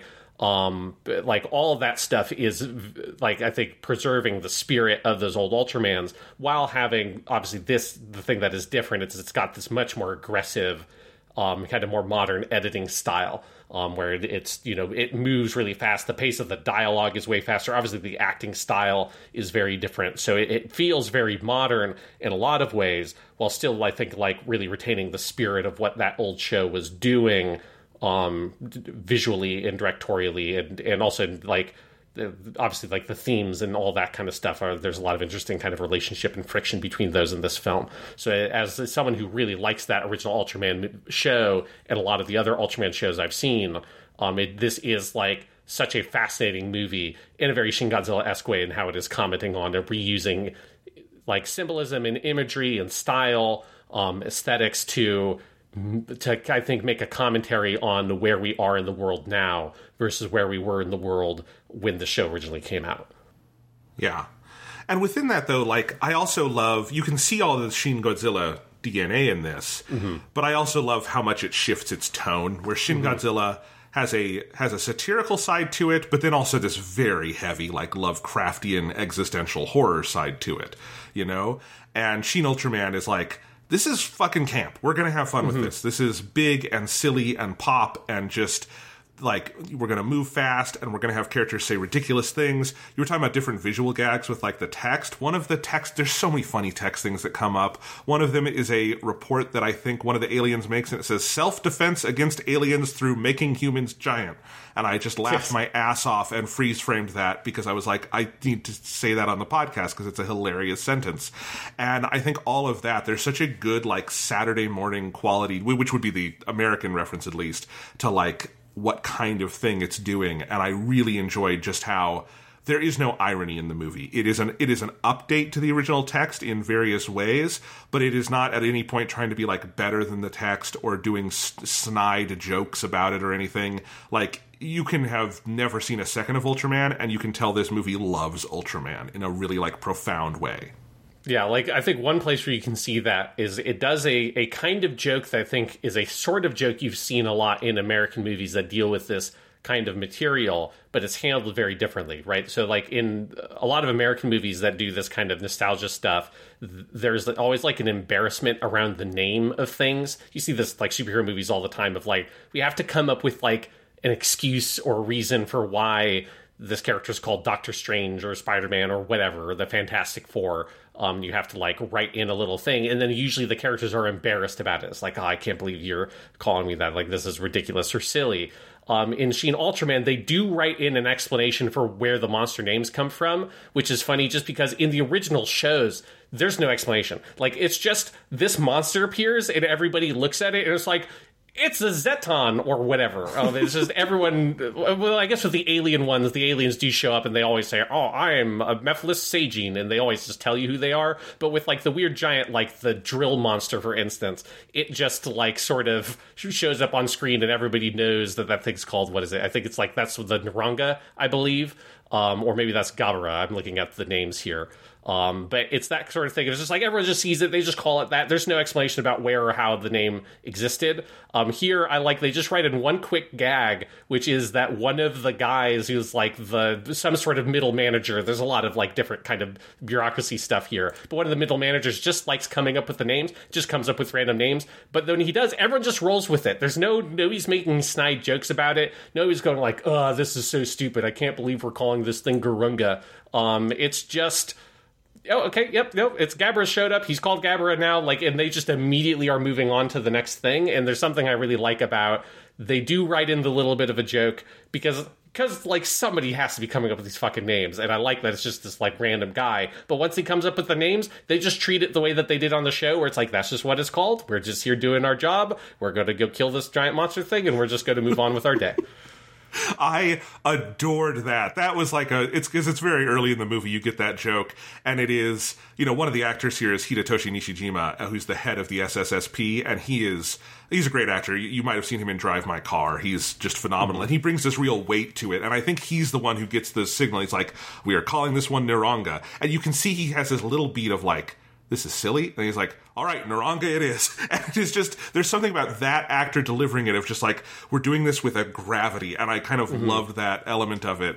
And when I was watching the first episode of the original Ultraman this morning, there was a moment where I'm like, this must have been very inspirational to how this movie handles it. Because at the end of the first episode of Ultraman, they're all standing in a circle and they're like, well, our new alien friend, he'll need a name. And they're all like, what should we call him? And one of them says, I know, Ultraman. And someone says, oh, I like it. It's very ultra. And I laughed my ass off. And I'm like, that is exactly the spirit they have in this movie to the names. And it is the exact right kind of spirit.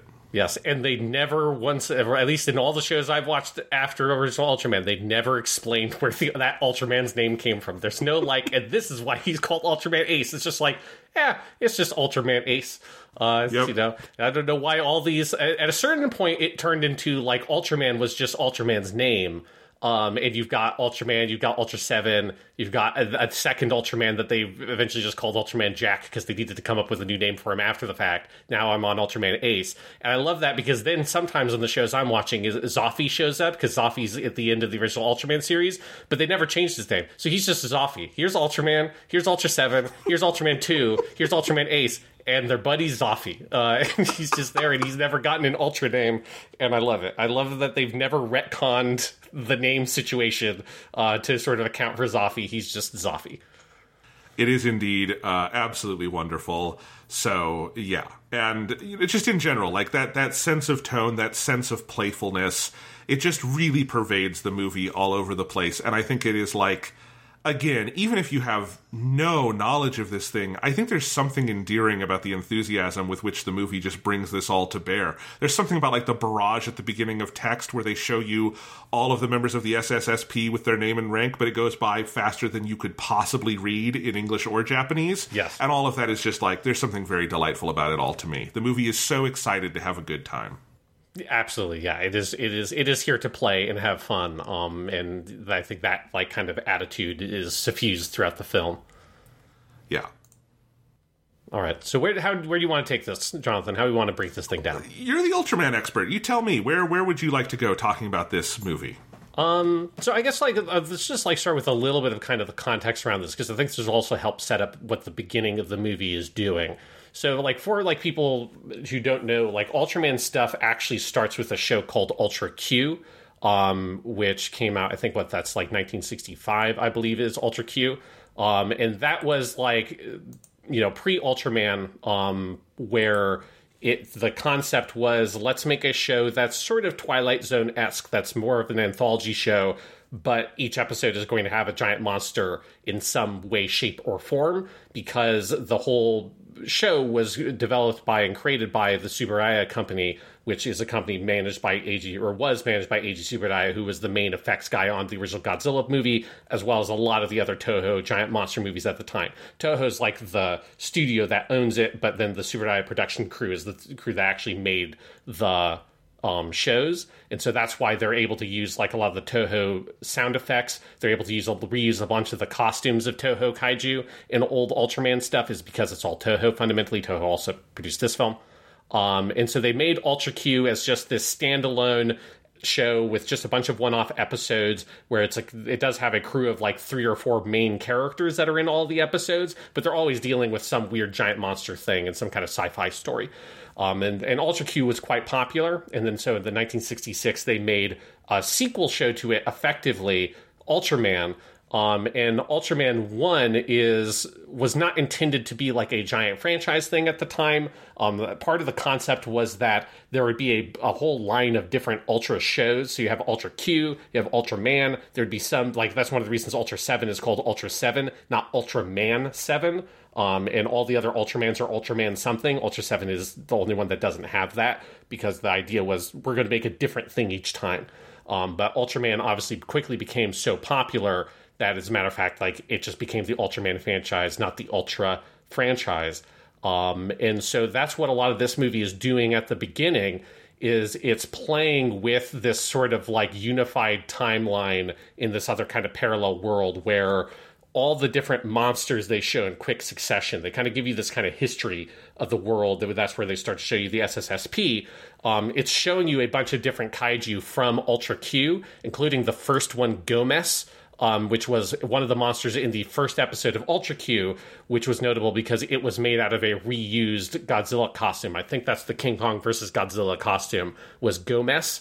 And so what they did in this movie, you only see it very briefly, but they do reuse, I looked it up, they reused the model from Shin Godzilla and modified the CG model from Shin Godzilla and put a bunch of dumb shit on it to make their version of Gomez in this movie. And they do this thing where they show a whole series of different kaiju that are all different kaiju from Ultra Q to kind of create this world that's pulling from, okay, we had all the kaiju stuff. Japan has been dealing with all this kaiju shit before Ultraman shows up. They made the SSSP, which is the group that the original Ultraman is based around.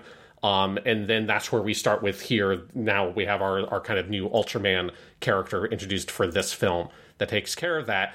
But there's something very fun about the way it's sort of thinking about how do you pull these different threads that in the original shows were never really meant to tie together. The series, as far as I know, never really goes on to make a strong narrative chronology connection. It's very hard to draw a clear chronology between the different shows, or every year Japan has to have just decided to make a whole different version of a super science military team that deals with kaiju, and we're never going to talk about what happened to the old team, that kind of shit. So, those connections are pretty hard to draw, but I like that they sort of think about at the beginning, how can you combine all these different elements that went into making the Ultraman series what it was, and pull on all these different little references to make the setting for this film.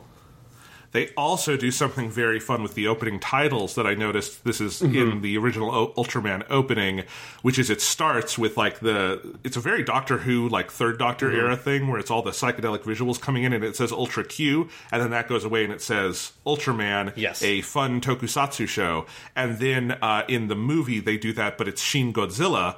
That goes away, and then it is Shin Ultraman, a fun tokusatsu movie. And I was like, this is great. Yes, and they use that great sound effect from the Ultra Q opening where it's because it's that psychedelic image of the logo that's like twisting to like form into place, and there's just like this weird, like very eerie cracking sound that plays. Like that's where you feel some of that Twilight Zone and Outer Limits like kind of tone that they're playing with in Ultra Q, and they just reuse that exact sound effect for the opening of this movie and then have it explode into Shin Ultraman. But yes, it's just playing with all of that stuff, which is great as someone who has in the scope of Ultraman seen really a very small portion of this franchise. I'm glad that it's pulling only, as far as I can tell, on some of the shit that I have watched. So it's like, there's nothing from like, as far as I can tell, there's no Ultraman Geed references or anything like that. It's all Ultra Q, Ultraman 1, and it's very much playing in that sort of sandbox. Yeah, but like even again, if you haven't seen those early shows, I do like the just speed with which it starts of like, because I just love the idea, and I know this is what Ultra Q is, of all these kaiju showing up and humans having to figure out what the hell do we do with them. And so when the movie starts, you have this very capable unit that knows what they're doing. And I think that opening scene, which I know is great because I saw it 3 times versus with the different times I was trying to watch this movie, is so fun of seeing them attack. It's the Naranga monster that is invisible and it's eating electricity, and then all of that stuff happens and Ultraman lands. And it is such a good like opening set piece that is so balls to the wall, so fast. And again, it's cool to immediately establish like, hey, this crew like really knows what they're doing. That's like actually something I think is like missing in the first episode of the TV version of Ultraman, is just the sense of like, how does this crew do? And I guess they wouldn't have needed that because you would have had Ultra Q for, even if it's not those same characters, some of the same ideas would have existed. But here I just like immediately getting this team together before you get all the Ultraman stuff that happens. Yeah, it's fun to see their sort of vision of, pretty similar to, I think, Shin Godzilla's take on that, like, the task force that they put together. That's like, here's, like, all the best people we can find, and they're all kind of working together here to come up with these solutions. And it's much more explicitly science-oriented. Like, the SSSP is supposed to be the science group or whatever in the original Ultraman, but they still had, like, here's the dude who's, like, the military guy who's there, who's, like, you know, a big idiot. And they're... You know, there was less of focus on, like, the science and technology piece of it. It would come up when they wanted it to come up on the episodes. Here, I like the sense of it really is about this group of, like, weird sort of antisocial geniuses that are all trying to, like, figure out how the fuck you deal with this kaiju shit.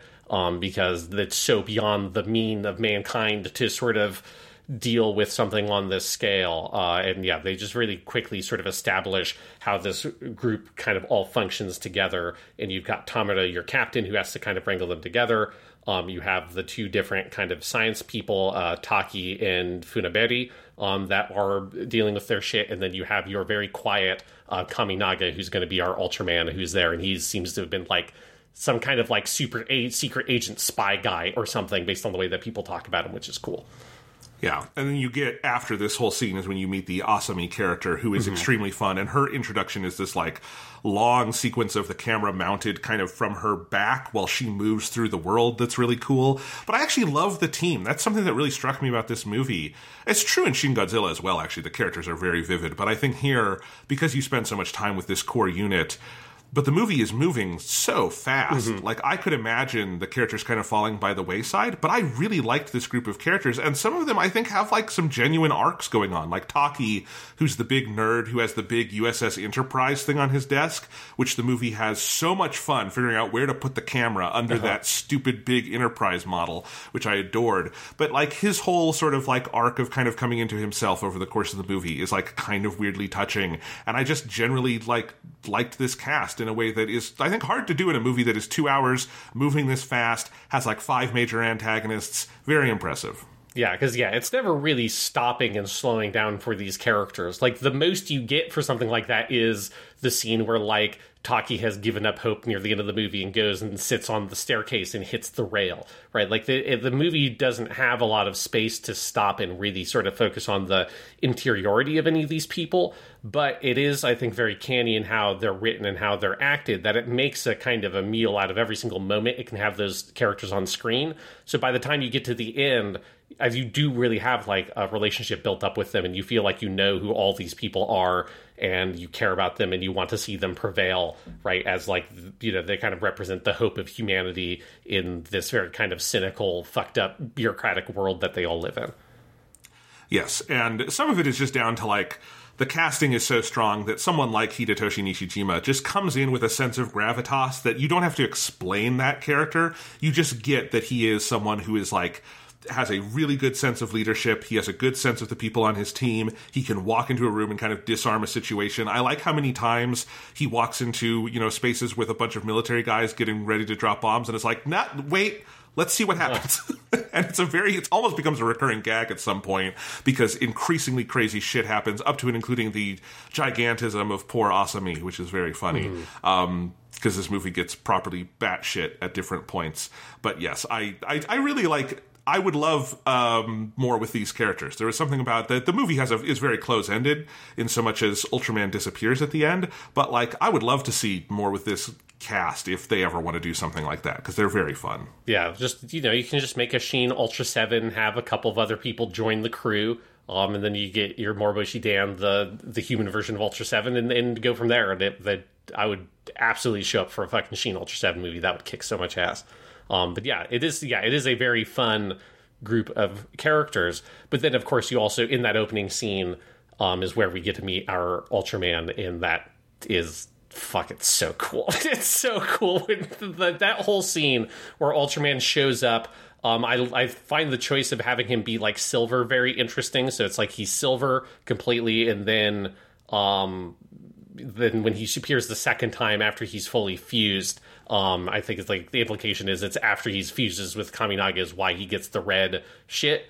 But yeah, Ultraman shows up, fights the monster, and they just like pull everything they can out of that moment. And I think the way that they execute on a lot of the sort of basic sort of elements of Ultraman and the way that he fights, the way he looks in this movie, and getting a lot of fun firsts. They really milk that first spacium beam he fires, where if you don't know anything about Ultraman, you will probably have no idea, like, what is he doing when he puts his arm up in this vertical position?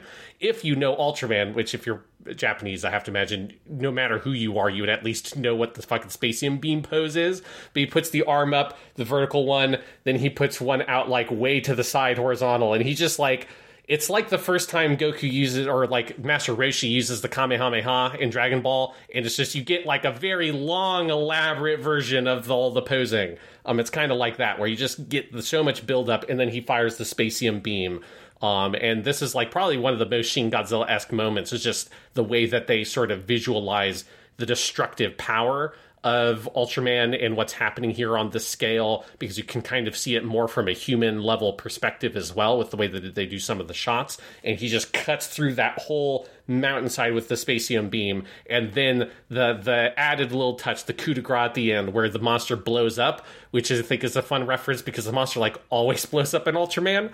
There's a reason why monsters usually actually don't show up multiple times in Ultraman. You think that it'd be a thing that they'd reuse monsters a bunch? They don't, because they can't, because they blow those fucking costumes to smithereens at the end of most episodes, and it is very satisfying to watch.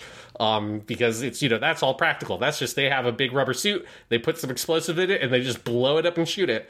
And here, obviously, it's all digital, but the way that they sell the movement and the physicality and the power and the weight of what's happening, it is extremely satisfying, especially as someone going from just watching the 70s stuff to immediately jumping to this. It is such a huge gap in terms of the way that they're able to shoot some of this action. It's very satisfying. Well, let's talk about that, because I think this movie has some of the most impressive special effects I've ever seen. And it's not in the level of like, oh my gosh, the CGI is so high resolution I can't possibly tell it's CGI. I don't mean it like that. I think the direction, the staging, the storyboarding, the impact of the special effects in this is some of the best deployment of CGI I've ever seen. And it's very similar, I think, in spirit to some of what they did with Shin Godzilla, where they're using modern effects but playing by a lot of the ideas and rules of older, kaiju productions. Like, just one thing that Higuchi is so good at throughout this movie is that every effect is happening in a real-world space. It's always out in a forest or they obviously have a big plant, fight in like a big power plant kind of thing, right? 'Cause you're always always going to have that.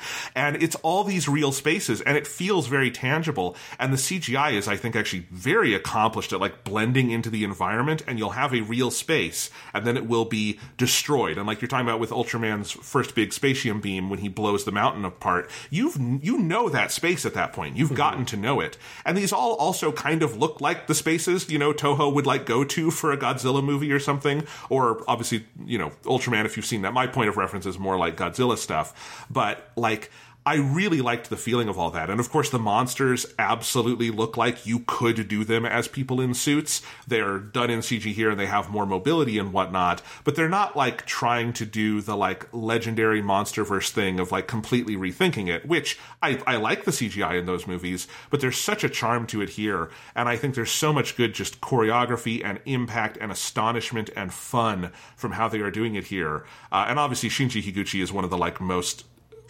experienced people in this department. He was the effects director on the Gamera trilogy that you're always talking about, and lots of other stuff. And obviously then Shin Godzilla and whatnot. And you can just tell here, there's so many good ideas happening in every effect sequence. Yeah, I mean, it is just about, I think, selling the scale and the power of these monsters and then Ultraman, and really capturing, I think, that, like, the kind of goofiness of Ultraman fighting these things, where it is like this guy who has some like judo moves who's fighting big weird monsters and shit, and it's very silly. But it fundamentally what it is it's giant monster pro wrestling, like in the sense that like he's literally doing pro wrestling moves. And it's incredibly goofy, but it's very satisfying. And I think that they are able to sell the sort of like bizarreness of it and the alien kind of quality of Ultraman here. And some of that comes down to just like Ultraman's design is so nice. They've really kind of captured, I think, a lot of the physicality of specifically the original Ultraman, partially because they did do some mocap with Bean Furia, who was the guy in the suit, specifically in Ultraman 1. And it's usually a different person in each of the Ultra shows that's in the suit. Bean Furia did play one of the main cast members in like just like a person like outside of the monster suit in Ultra 7, which was also cool. But Bean Furia has like this very sort of like lanky body, and he's got these very long arms. He just has like a very distinctive silhouette, and it makes like the original Ultraman has a kind of uncanny, slightly alien look to him that the other Ultramans don't quite have, because they look more like normal people in suits, whereas there's just something a little bit different about Bean Furia. And then I know that Hideaki Anno was one of the other mocap actors they used, which is just delightful. And you can find images online of Anno with his big goofy curly hair and stuff, but he's wearing the mocap suit, and it's the best shit in the world. And obviously, that, like, hey, Hideaki Anno knows Ultraman a lot better than most people, so I absolutely think like getting him to try to do the movements, that guy's probably been playing Ultraman since he was like 4 years old or some shit. So it's like, can't ask for someone much better than that. But it does just make Ultraman look fucking great in this movie. I think this the use of color, the very kind of thin design that he's got.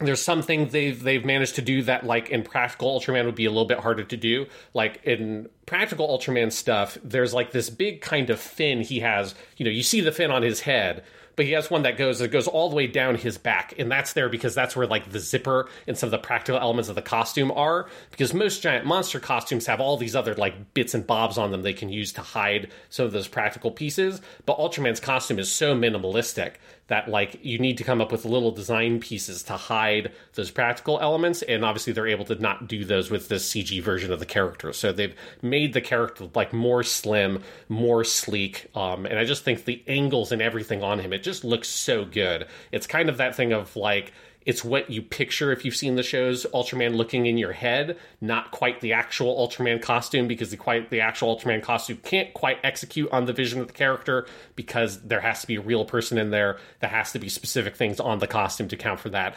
The eyes have to be designed in a certain way so the actor can see something. None of those things have to be brought into consideration here, so it's able to just be this kind of perfect, ideal version of that original Ultraman, and that, I think, adds something to the design where it's such a cool looking version of the character here. Yeah, and I loved it with Shin Godzilla. I love it here. The idea of doing CGI inspired by the suits and the logic of that, with these different improvements that you can do that you wouldn't have been able to do with a physical suit, but not like completely rethinking it. There's something really fun about that. And there's something about where this movie, I think, is using kind of the plasticky look of CG to its benefit, where like some of the characters look very uncanny, and that makes total sense because like one of them, I think the first major alien you have, Zareb, is like an alien with like no back. Like he turns around and he's like weirdly like 2.5D, and I went and looked at like the alien he's based on in the original Ultraman show, and I see how they're like rethinking it here, and it's a really fun mix of what you could do with a suit versus what you can do with CGI and all of those movements and stuff. It's really cool. I think it's like, it's something that I would love for like a lot of American directors working on superhero stuff to like really study what this movie is doing, because with many fewer resources, I think they're going a whole hell of a lot further in really getting you pumped in those scenes and doing really creative shit. Yeah, and it's just like, he also just looks like Ultraman, you know, because Right. that's the thing that, you know, you kind of take for granted when you're watching this, but it would be very easy for them to say, let's just go, we don't have to have a person in the suit. Let's just go like way off the fucking register and do something very different. You know, kind of like what we have with like, you know, obviously the original American Godzilla, which is just a totally different thing. But even the more modern Godzilla, or American Godzilla, which I do like, but like the big chunky version of him, which is like, he looks like Godzilla, but it's a very different aesthetic of the character. And here it feels like the intent is, let's try to capture the essence of what Ultraman in that original show was trying to look like. I know that they went back to a lot of the concept art for all these sorts of things, to try to execute on that vision, which is really cool. And then the other piece that as soon as they started to do this, I basically want to just jump out of my seat and start clapping, was how Ultraman flies in this movie is the best thing. So good. It's so fucking amazing, because what it is doing is it's using CG effects to try to like make, I think, what is not an intentional element of those original effects, but a byproduct of what those effects are. But here they're using CG to kind of incorporate into the character, which is in the original Ultraman, and so far every Ultraman thing I've seen, the way that they do the flying is that they'll have the guy's in the suit, he like bends his knees and jumps in the air with his arms outstretched, and then you cut to a shot where you have a like plastic model that's just a mold, like a model made out of a mold that's very stiff of Ultraman in his flying pose, and then you just use, you know, wires and shit like that, the same stuff you use to make the model planes fly. It's all just like wire work and model work to make Ultraman fly around, and they'll do things where they'll use that and they'll spin the model to make it look like Ultraman's winding up for a big kick. And it looks, you know, it's very, very goofy in those old Ultraman shows, but in a way I find very endearing. And if you imagine, you know, being a little kid and watching these on like a little 4x3 tube set in the 60s or early 70s, like those effects compared to something like Star Trek or Doctor Who at the same time are way better than those shows could manage. So it's like they are incredibly good effects for a TV show for their time. But I like that here, their choice wasn't, well, let's just make it, we have a CG model of Ultraman. We can just make him fucking fly and just animate him flying and make it look like the way that Superman flies or something. And they could have done that, but they said, fuck that. Let's get, like, from when I looked it up, they got the actual models they used on the original Ultraman. They scanned those in and made a big, like, highly detailed 3D version of those models they could put into the scene and had Ultraman fly around like that. And it's just by, you know, there's certain, like, movements that it's able to do because it's a 3D model. You don't have to have it attached to strings and shit like that. That you're able to do some stuff with it that looks really cool. They add some sound effects, and they give an explanation of he flies by manipulating gravity that makes all of it feel very intentional. But underneath all of it, it's the exact same thing that old show was doing, and it's great. Like, it's so satisfying because it is the exact same pose. Like, the way that his back is arched and his hands outstretched, it's like to a T, it is that exact thing from the original Ultraman. And when he's in that flying mode, they make him very stiff and rigid, just the way that model obviously originally was. But here they just sell it as something very intentional and incorporate into the character to make it feel alien and uncanny and weird and unsettling and like kind of unhuman, that it's just, there's no way that anything could fly like this, and so he's just breaking the laws of reality. And the way that they've incorporated that fundamentally into the character, I think, is like such a stroke of genius. And as soon as he went shwa and then jumped into the air like that, on cloud nine. I was just so fucking thrilled when I saw that shit. It was the best. So, like, I have a different experience of this, obviously, because I don't have the TV show to compare it to the same way.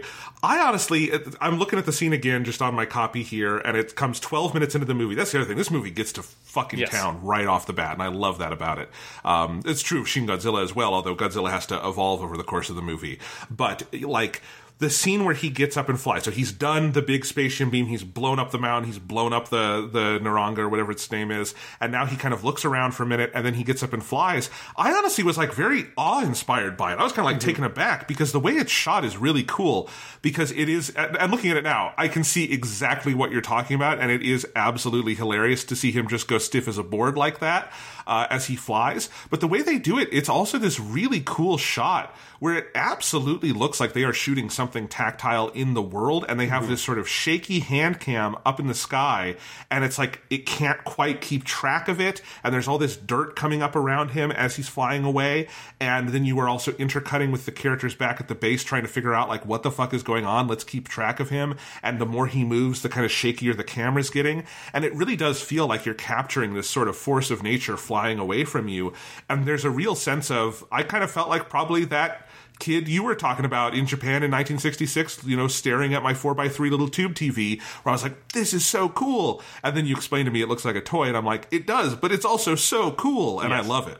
Yeah, and it's just, you know, the dedication to the sort of, like, satisfying all those little pieces where because that's, you know, what that opening section of the movie is. It's just an episode of Ultraman, because at the end of every episode of Ultraman gets in a fight with the monster. Most of the time, he shoots a spatium beam at it at the end. You kind of wonder, why didn't he just shoot the spatium beam at the beginning? But then you guess he wouldn't have had the cool fight, so okay. The monster blows up, then he goes, shwa, and then flies into the air like that, and then disappears, and then mysteriously you have the human host, which in the original show is Hayata, but whoever it is, run up, and he's just there, and all the people are like, oh, he's alive. And the one thing I wish that they did, although it wouldn't have fit Kaminaga's character, but it's always like the guy runs up, and he's like, oi, like, hey, like from a distance, he's like running through a field, and like, Hayata, you're okay. And you're like, how has nobody ever figured out that this guy is Ultraman? That every time they get into fight, Hayata seemingly is killed.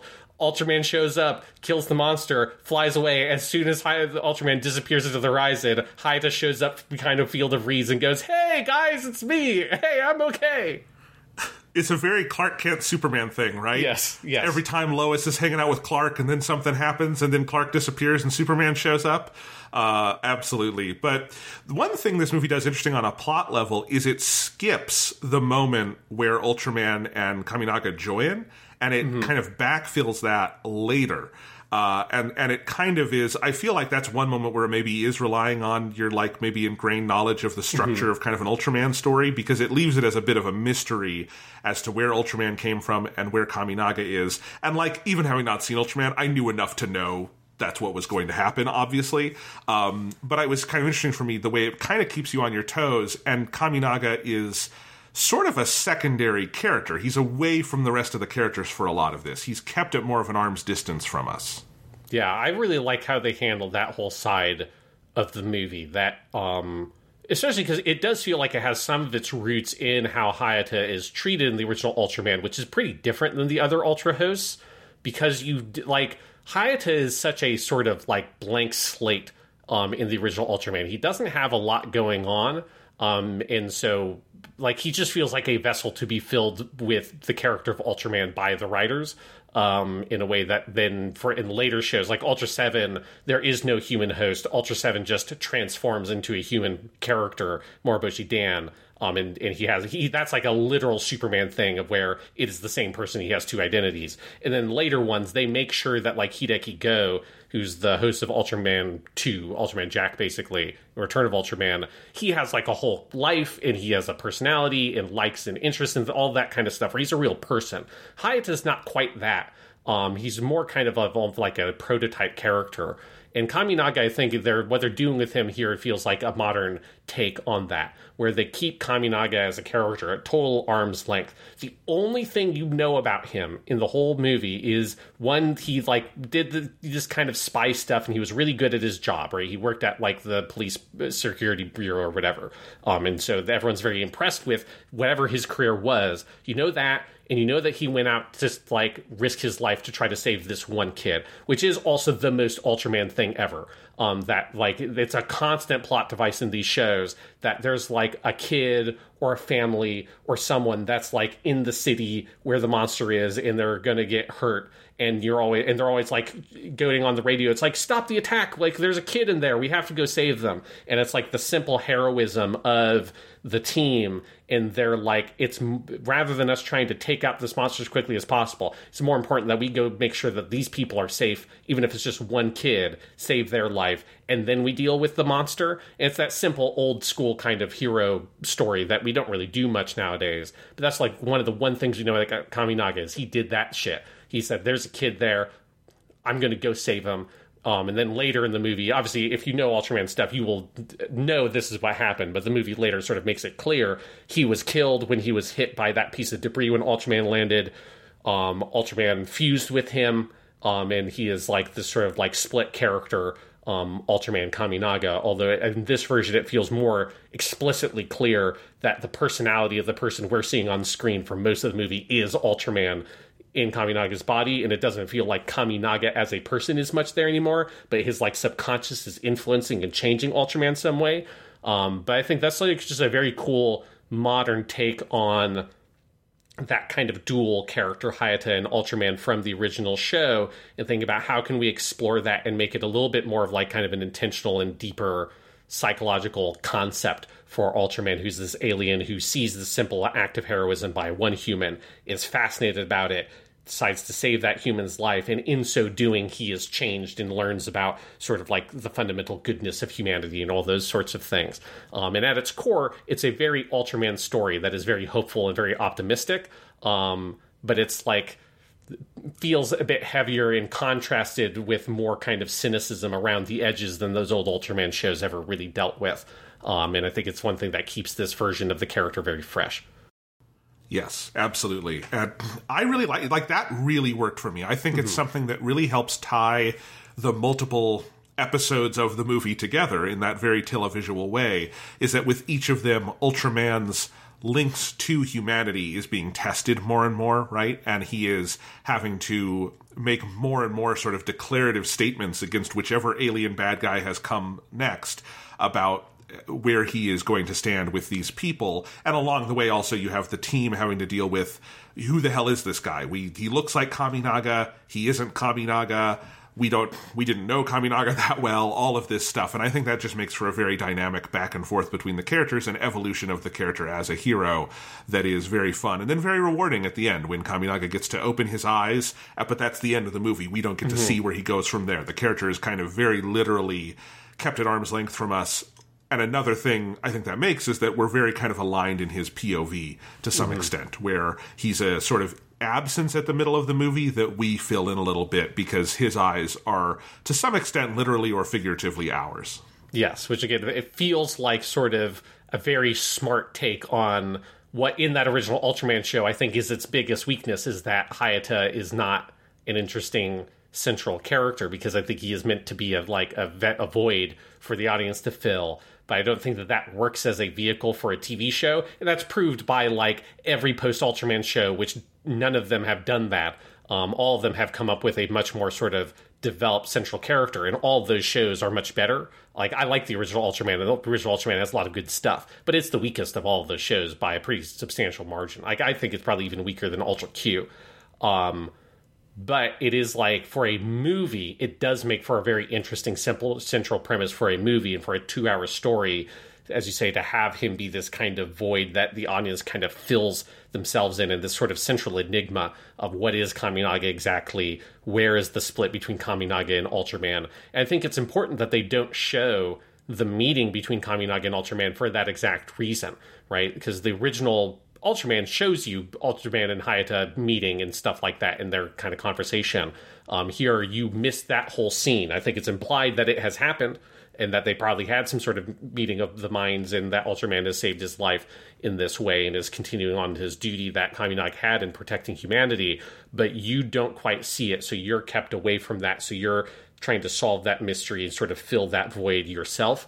And it's just a very smart piece of writing to kind of figure out a way to pin the whole movie around this one character.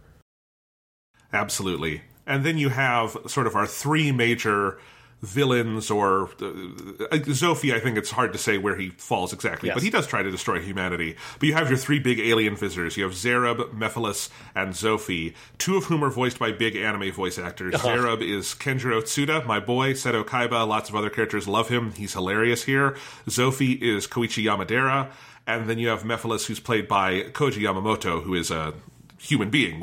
They're all human beings, but you know what I mean. We see him on screen because Mephiles is in the form of a person. And I love every single one of these characters. They're fucking great. And I love the movie. I feel like tricks you every time that this is the rest of the movie because it feels like we're building a big plot, and then it resolves fairly quickly and we get into the next thing and you're like, oh, this is great. I can't wait to see where this is going. And then like Mephiles just sees Zophie over Ultraman's shoulder and is like, I'm out of here. This isn't worth it, which is a great way to set up your next villain, I think. But I loved these characters, and I love the way this is where like you have a lot of the same social satire that is in Shin Godzilla. It's a little goofier here, but it's that same kind of bureaucracy layer where every one of these aliens lights the fucking world on fire, and you're seeing, all of the, bureaucratic regime of Japan having to deal with, like, there's multiple scenes where the prime minister is coming to have meetings with aliens. Yes. And I love that by the end of the movie, they're all kind of like very jaded to it. It's so funny.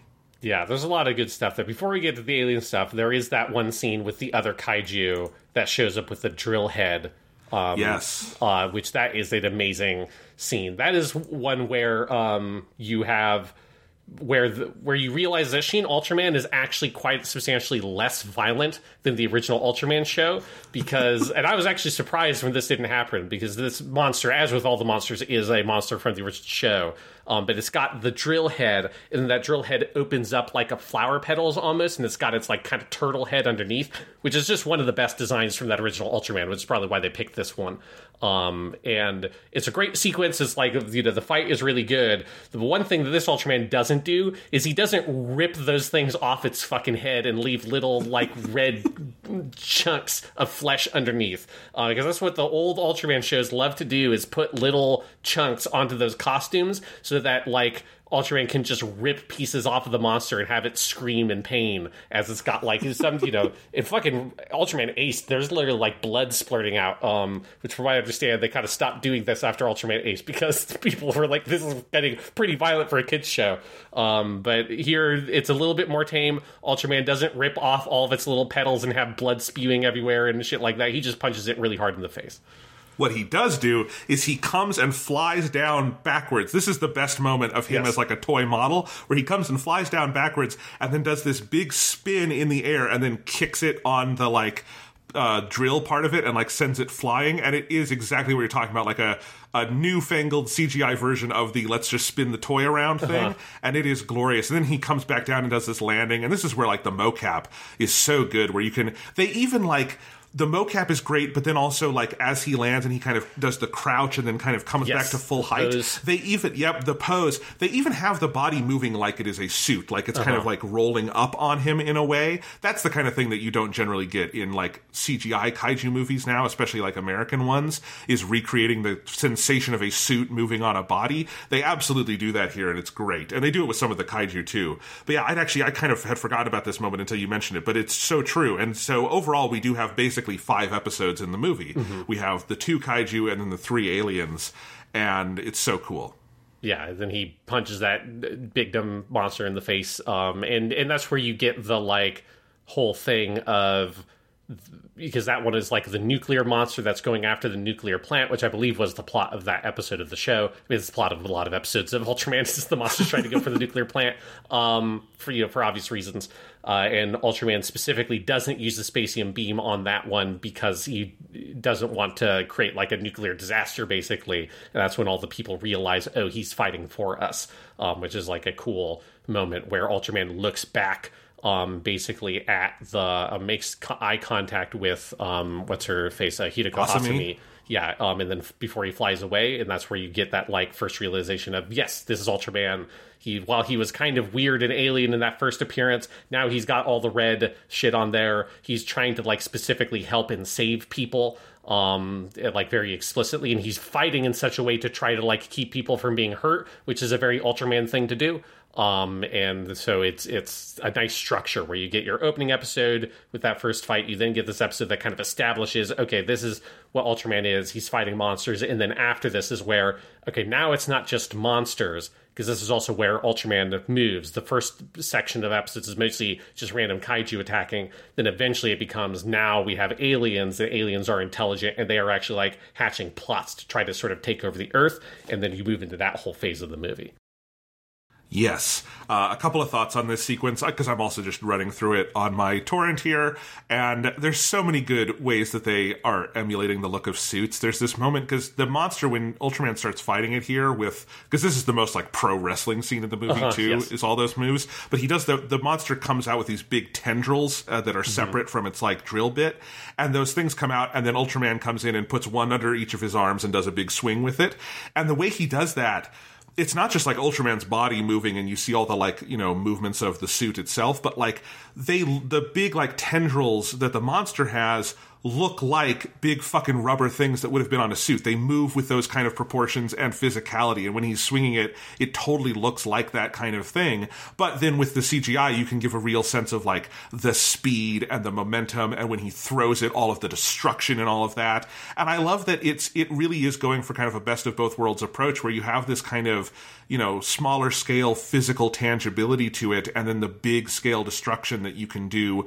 with these effects. And I just think it's super cool. Yes, it's awesome. It's incredibly satisfying because, as you say, it absolutely is the best of both worlds approach. Like you're using the special effects to emulate those things about the original version of these kinds of effects that was very satisfying, but able to fill in some of the gaps that those were not able to do, right? Because you know a lot of those scenes in the old Ultraman shows, you're either slowing down the footage or you're speeding up the footage to try to communicate the changes in speed, and that's like maybe would work fine for the original target audience, but from like a modern film viewer's perspective, it's very silly and it's very obvious what's happening, particularly if the film is ever sped up to try to like communicate, he's swinging it really fast. It just looks absolutely ridiculous. And again, in a way that I enjoy the goofiness of it, but nobody would be able to take it seriously.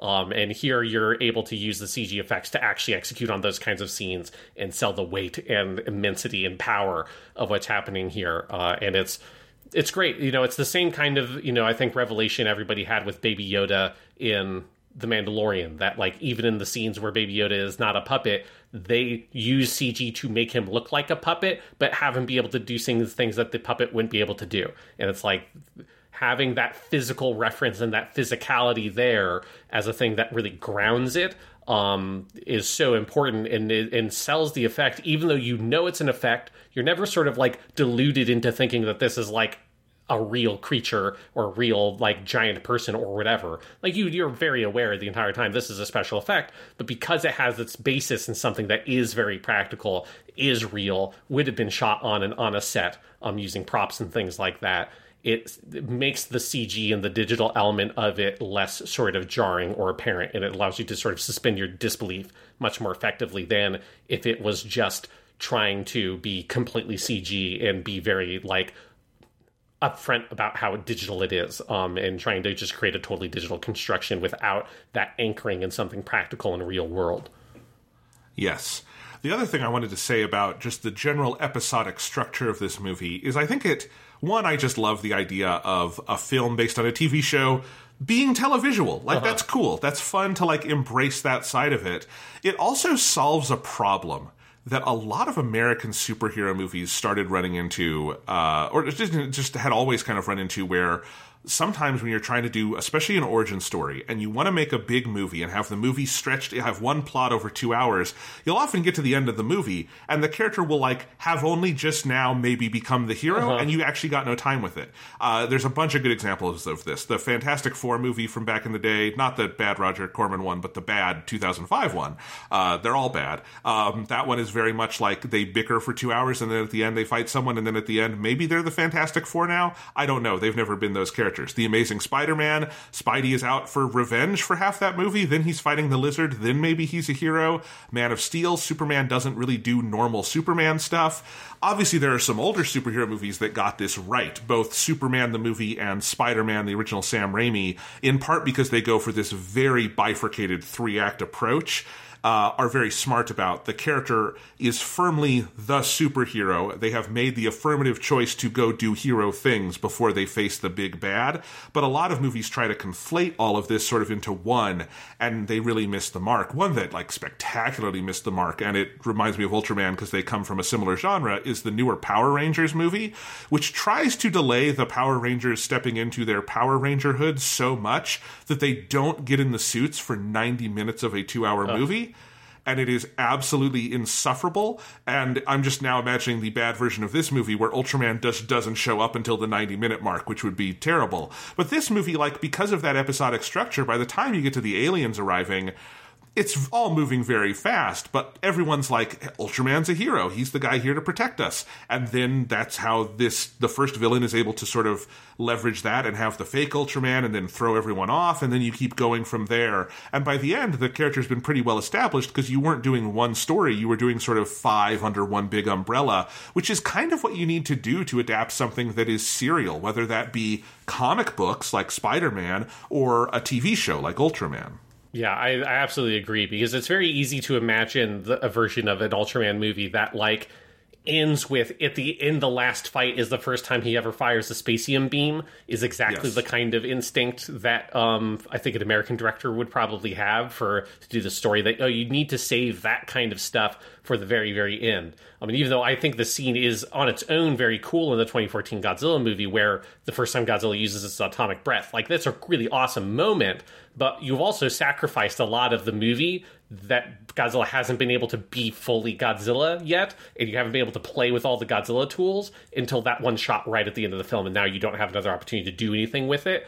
Whereas Ultraman here is using that, like, the spacium beam, that's how he's fucking introduced. Like, they're not making you wait for you to be able to see all the Ultraman shit, and he uses the Ultra Cutter, which is the big buzzsaw move he uses, which is on that first alien. That's like around the midpoint of the movie, and all that stuff is effective here because you've seen how powerful Ultraman is when you get to the end and he's fighting Zeton, and none of that shit works. Like, it's very impactful. And so instead of having those kinds of very kind of iconic elements of the Ultraman character be payoffs to, like, a very prolonged setup in the first section of the film, all of those things are set up for a really satisfying payoff at the end of the movie, which is also how, like, the Sam Raimi Spider-Man does it and things like that, which is a much more satisfying way to structure something like this, especially I think for anybody, because it's just essential to the character, but especially if you're a fan of it. Like, I don't want to watch an Ultraman movie and have the spacium beam only pop up at 90 minutes into it. Like,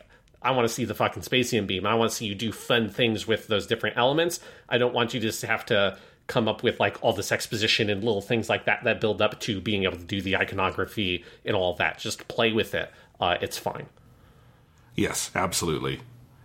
So let's talk about the aliens, because they're a lot of fun. Yes. So we've got our Seto Kaiba, Kenjiro Suda himself, voicing Alien Zerub. One thing I'm disappointed in the movie, they don't insist on every time they refer to the aliens calling them whatever, like Zarabo Seijin, which is what they always say in Japanese, which means, like, the translations always refer to them as alien something, because Seijin just basically means, like, person from that planet. Like, you know, Mars is Kase, a Martian would be Kase Jin. And so while the credits here on Wikipedia do call them Alien Zerub and Alien Mephiles, they don't necessarily always insist on every single time they say Mephiles saying Mephiles Seijin, which is disappointing a little bit.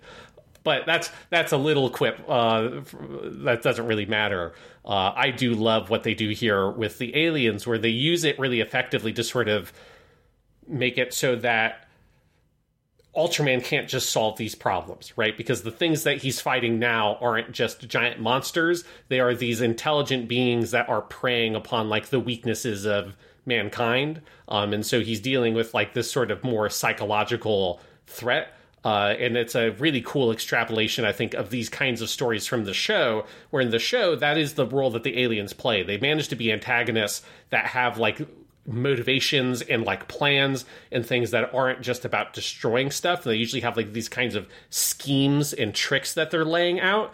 But what's fun about Shin Ultraman is it's able to do that on just such a bigger scale. And so you actually have the scenes that you were talking about earlier where, like, the Prime Minister of Japan is there talking to the aliens, and you get to see all that kind of stuff.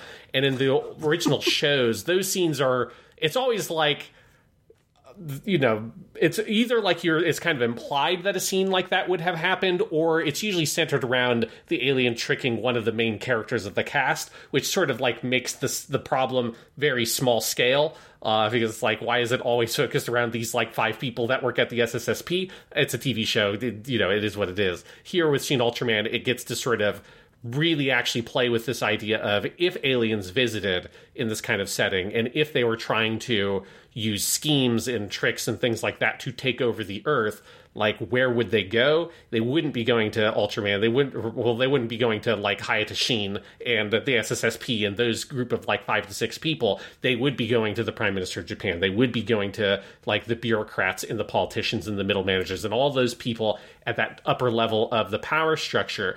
And be manipulating them in order to take over the Earth. And I love everything they do with both Zerub and Mephiles on that level, and their different plans on just sort of trying to trick humanity and basically selling their own planet to these alien motherfuckers. It's so good. It's so good, and I think it does great stuff for the SSSP, too, because it takes them and kind of makes them middlemen in all of this, right? Because they don't... It's not that they're powerless, but they're being, like, given the runaround, right? Like, because the alien is always going through them to the more powerful people, and now they're like, well, what do we do next? That's why the character who's the captain has to keep going and going, like, don't attack yet. Let's see what's going on here. And it's always very funny. But I think it makes them real underdogs over the course of the movie. And as you say, often, you know, maybe Ultraman will step in to do the big final battle, but there's going to be a lot of steps along the way before you get there. So, you know, you have the entire sequence with the Zerub part where he has the cloned Ultraman who is, like, pretending to go destroy. Well, he is destroying stuff, but pretending to be Ultraman. And so Kaminaga has to, like, gets kidnapped, and then Asami gets the beta capsule in the mail and has to go find him and take it to him. And there's a bunch of great spycraft stuff there. Yeah. And then the big final battle here is one of the most badass things in the movie. It's where you get your first real, like, big hero moment of Kaminaga doing the beta capsule and the pose and everything, and then Ultraman coming up. But the way they do it is so fucking slick, where he raises his hand and hits the button, and then Ultraman's hand comes up behind him in this crazy big, like, explosion of color, and, like, grabs him, and then just powers up and goes up through the building. And then that is where it saves Asami. And I love, like, all the scenes with her on the different hands of the aliens look so good. They look so much like she is sitting in the palm of a dude in a rubber suit, which is such a crazy thing to say, but, like, it's a great use of the effects. It's, like, somehow both very large scale and very low rent. And then, of course, he does the big, the cutter ray or whatever, because he just cuts the ultra dude. Cutter. Ultra cutter. It's pretty badass. He cuts that thing into little bits. Yes, which that's a classic Ultraman thing. Ultraman likes to cut the monster into bits, or cut it in half. In Ultraman Ace, the one I'm watching right now, they've upped their game a little bit, and they'll sometimes fill the suit with, like, goop and stuff, so that way when it gets cut in half, like, it's like splitting a pumpkin in half or something. And, like, all this is like, you know, it's luckily they've never had it be red, but it's like alien goop comes out of the monsters when you cut them in half. But yeah, all this shit is just phenomenal. This whole stretch of the movie, like, the weird kind of, like, spy element is really fun, that, like, as far as I can remember, doesn't have much rooting in the original Ultraman, but I think it just sort of gives a nice kind of different tone and style to this middle section of the movie. And I think it helps kind of set up a little bit of, like, Kaminaga as a character, because he comes from that side of the world. And I think it's a little bit of this, like, if you have this sort of like super military organization like the SSSP, what they actually would be in the modern world is they would be a spy, like, intelligence organization. So it would make sense that you'd have some of that kind of genre element put in there as well, which is very fun. But yeah, all the stuff of Ultraman here, where their version of the transformation is incredible. I love the, like, just the idea of it's Ultraman's hand comes like breaking out of the ground, grabs onto Kaminaga, and then comes up and he's turned into Ultraman. And then that then sets up where you have the actual same visual image of the Ultraman transformation at the end of the movie. Here they're kind of like playing around. If you saw this Ultraman transformation from other angles, what would it look like, rather than just the top-down shot, which is what the original show used. And I think that just visually is so cool, and it's such a crazy aesthetic. And then you also have all the stuff with the girl on the hands, which that feels like that is an intentional callback to old Ultraman stuff, because you would always do this. There's always like a little like action figure doll in the wide shots in the like hands of the different monsters or aliens, and then you have like a close-up shot of the lady like standing on a tarp or something that's supposed to vaguely look like Ultraman's hand, and then you would have a like Ultraman putting them down, but it's like this bad-looking cutout of Ultraman's hand just being moved on the film, and then just revealing the actress who is already standing there. And they just do kind of like a CG version of those shots that look like real, but it's pulling from all the same kind of little visual tricks they would use to try to incorporate those actors and those people into these scenes with the giant monsters in a way that I feel like you wouldn't do that normally with, like, if you just made this movie and it wasn't based on Ultraman. I don't think you would have the actress get grabbed by the monster, because I think it's kind of unbelievable that she's not dead. That would just kill you instantly with how big these things are. But it's there's something fun about them kind of pulling on those little kind of common tropes and threads of the original show. But it's very satisfying here, and it just adds like a level of danger to the scene. And then you have the badass fight in the city at night. I do like that they basically have all the major locations that you would have in your miniature sets for the monster fights in this movie. You've got the forest, you've got the in front of the dam, which is the second kaiju fight, in the city, which is this one, then at some random big oil factory, which is a constant thing in old Ultraman and Godzilla movies. All these movies love to have a big, like, weird oil refinery or whatever the fuck that is.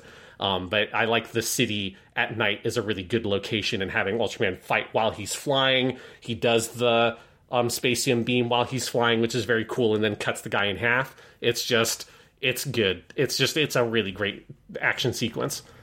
It's so good. And like, this one, I think, of all the effects sequences, maybe struck me the most, because I think it does a great job with the city stuff and blending a real cityscape, a fake cityscape, and then all the buildings they wind up getting knocked into and destroying and whatnot. And again, it's taking its cues from the, like, on a basic level, it does kind of look like the little, set that you would build in your lot to have the actors in the suits kind of stomp through, but with that just extra level of verisimilitude where you can blend it all here. And so I found it like really kind of awe-inspiring, like, oh my gosh, they're in a city fighting, but we're at this, the big angle that you would shoot a kaiju movie from or something, where you can see everything full-bodied, and that just makes it look so cool. Like, I find it more, at least, fun and impactful than stuff like, Zack Snyder's Man of Steel, which is very accomplished in showing all of its destruction, but is kind of deadening and too 9/11-y in how it, like, illustrates it all for you. And this is just like, yeah, we got fucking monsters fighting in the city. It looks cool.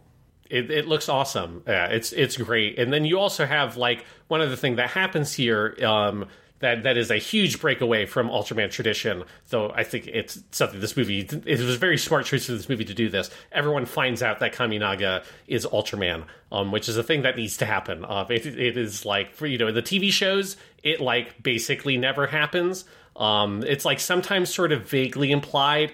Maybe this character maybe the captain really knew at some point, but it's never really sort of directly stated, other than one or two characters in Ultra 7 and one or two characters in Return of Ultraman right at the very end find out who Ultraman is. But typically throughout the show, part of the engine is of the show that makes it work is that nobody knows who Ultraman is. I'm very glad that they didn't do that for this movie, because I think it would have been tedious, and I like the different sort of like drama it adds to the film that, okay, everyone knows now Kaminaga is Ultraman, and that's actually like sort of central to the movie's plot in the second half, is what happens now once the world knows that this is a thing that can happen. That like, oh, maybe we could make our own Ultramans with other alien technology. We've seen how powerful Ultraman is. What if that's a thing that we could harness?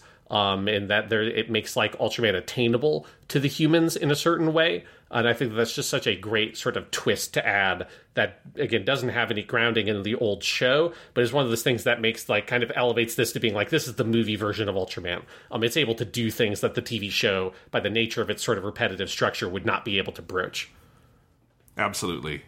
And then we get Mephiles, who is one of my favorite characters in the movie. He's such a piece of shit. He's always going around saying like human phrases and then going, that's my favorite phrase. Yes. Or later when he's on the verge of defeat, that's one of my least favorite phrases. And he is so funny. Koji Yamamoto is so funny in this part. The whole plot, like, it gets so into the weeds of like big bureaucratic and like military industrial complex satire, and I love it, where he's trying to supply them with the beta box so they can do all the gigantism. And this is also where you get the extremely Neon Genesis Evangelion image of Asami as a giant person in the street. Although that might be a thing from Ultraman that is from the Mephiles episode of Ultraman. Okay. He turns the lady member of the team into a giant. Like, they also did that in my favorite episode of Ultra Q, where it's our normal human-sized characters end up in, if they find like a city where people have shrunk themselves down, and it's a whole like capitalism metaphor. But where you have like the normal-sized actors, obviously because they're just the actors, on the little mini sets that you normally build, and it's great. They do the same thing in that Mephiles episode, and it is hilarious. I actually rewatched a clip from it because I half remembered that was there, but I wanted to confirm. And seeing the scene of the lady with her costume on, just stopping around the city and smashing the buildings, it's fucking great. And so, yeah, that has its roots in the original show. Because it looks so uncanny the way they do it. Because they've basically, I feel like, taken the actress, put her on a green screen, composited her into the images of the city, and then like taken your Photoshop layer and just dragged her to be bigger. Like, they haven't adjusted the physics and everything, which is why it looks so crazy and uncanny. But there's even that shot, like I made the Eva reference because there's a moment where she's like laying down and they're looking at her face out through the window, and that's like there's a direct shot of like one of Ray's big heads at End of Evangelion. But now I'm like, he probably got that from Ultraman, didn't he? And it's great. I love that whole scene. It is so fucking weird and like, but low key. Like, I like part of what's fun about the SSSP characters is that they will take a moment to be in awe of this crazy thing that has happened and then go, okay, deep breath, let's work the problem. I really like that. Yes, and I love all the stuff of them being like, yeah, we couldn't take a single sample. Like, we tried to cut through her hair with like a chainsaw and all this shit. And yeah, like the very like sort of basic scientific way they approach it once they realize that, once they confront the insanity of it, they're like, okay, let's move on from this. It's a thing that's happened. How do we deal with it? Yeah, it's fucking great. And then just Mephiles himself is an amazing character. I knew I had recognized Yamamoto Koji from something, and now that I'm looking at him, he is the bad guy in Lost Judgment, the second Judgment game. Oh. And I was like, I recognize this game from something. It's like, well, he's obviously it's a video game scan of him, but that is an amazing character, and it makes a lot of sense to me. They're not necessarily that similar, but they have like a sort of the like darkness inside those characters, like that like they're covering up with this kind of polite exterior. That element is a pretty similar piece of his character from Lost Judgment. There's something else you recognize him from, Sean. He is Alex Louis Armstrong in the Full Metal Alchemist movies. That's right. I did not recognize him from that. They have him in like a bald cap and a weird wig in that movie, because that's not the best use of a character in that movie. But there he is. He's also in that. I would more jump to Lost Judgment as a great performance by this actor, or this movie, because he is just so good as Mephiles Seijin. Like the two big scenes he has with Ultraman in human form, with the one where they're on the swings, and then later they like teleport and they're in like a ramen shop or wherever, just like eating. And having this casual chat about like who can control humanity and all that kind of shit, and him just trying to sort of like talk Ultraman and using the fact that this like new thing that's been invented for this movie that's not in the original show is there's clearly a form of bureaucracy that exists in the Land of Light as well, where Ultraman comes from. They have their code and all that kind of shit. None of that's from the show. They've sort of invented that here, which makes sense. It works with the themes of the movie very well. This idea that Ultraman's not supposed to be here doing exactly what he's doing. That he's not meant to, it's a little bit of a Star Trek, like you're not meant to interfere sort of concept they've added. But I like his response to that, which is that, but I'm not just Ultraman. I'm Ultraman and I'm this human. And so if the idea is not to interfere in human affairs, this human is telling me to interfere, to like do these things. And I think like you start to see in this chapter that sort of thing that's going on inside of him where Ultraman, the character like under the surface, they gave him a name even. What is it? Like Laita or something? His alien name, whoever he is, seems like he's a very like logical being who probably is like a rule follower, but he has had this weird like kind of near death kind of experience merging with this other person, and he's seeing the world differently. Olympia is what they call him. Yes. And I like that he's kind of adjusting on the fly to that, where he has this strong sense of right and wrong, but he's also in a new scenario. It's subtle, and it's not like the main focus of the movie. There's a lot of things going on, but like I think it's very well done. Yeah, it's very satisfying seeing that sort of. Because I think one of the things the movie is doing is that moral core and that moral center of Ultraman and Kaminaga is just like sort of completely preserved from the original show, and that old Ultraman show philosophy, where those shows are so optimistic and so hopeful, and they present this world view that is incredibly positive and kind of uplifting, and partially because it's a children's programming, but also because it comes out from the 60s and early 70s, and there's like, it's similar to the original Star Trek show that has this very kind of utopian vision. The original Ultraman, the idea is always in the original Ultraman shows that the group like the SSSP you're seeing, they're not just a Japanese group. You're seeing the Japanese branch of a worldwide organization. And there's like the HQ at New York has sent us this. And, there's the French, like there's a whole episode in Ultraman where they don't actually go to like France in terms of the film crew doesn't go there. But like the characters are meant to have gone to France and all this kind of stuff. And there's meant to be a global, international, like the whole world is in this together, and we're all out here for peace, and we're like fighting against the evils of these monsters and these aliens. And obviously you can read the aliens metaphorically if you want as being all the like representing all the things that in that world vision are the kinds of people that aren't actually included in that kind of globalist vision. There's a lot of like interesting sort of pieces of criticism you can use and lenses you can use to look at Ultraman. But the vision the show is trying to feed you on the face of it is positive globalism. We are here as a community of humanity, as a world, fighting against threats that come from outside this world. And that's like the worldview that it wants you to see.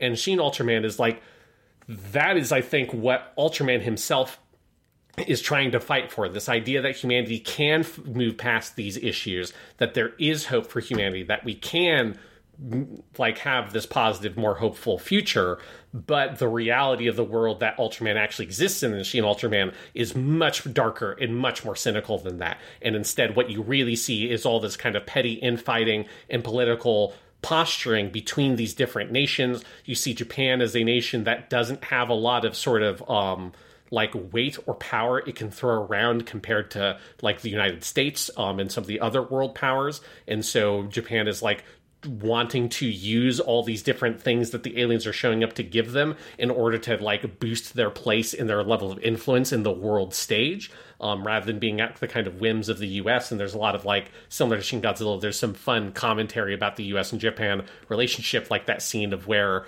they do the bombs on the monster and it doesn't do shit, and then the guy's like, make sure that you bill the like Ministry of Defense or something instead of us. And there's a lot of little things like touches like that.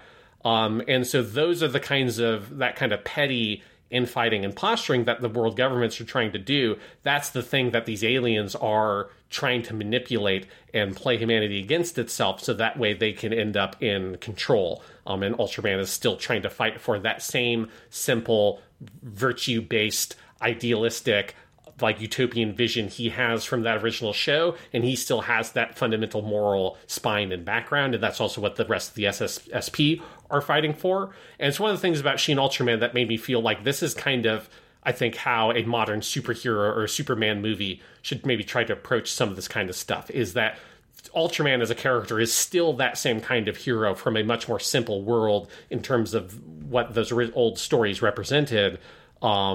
And that character remains intact. The world around that character has changed. And that friction is where you get, I think, the most juicy pieces of the story here.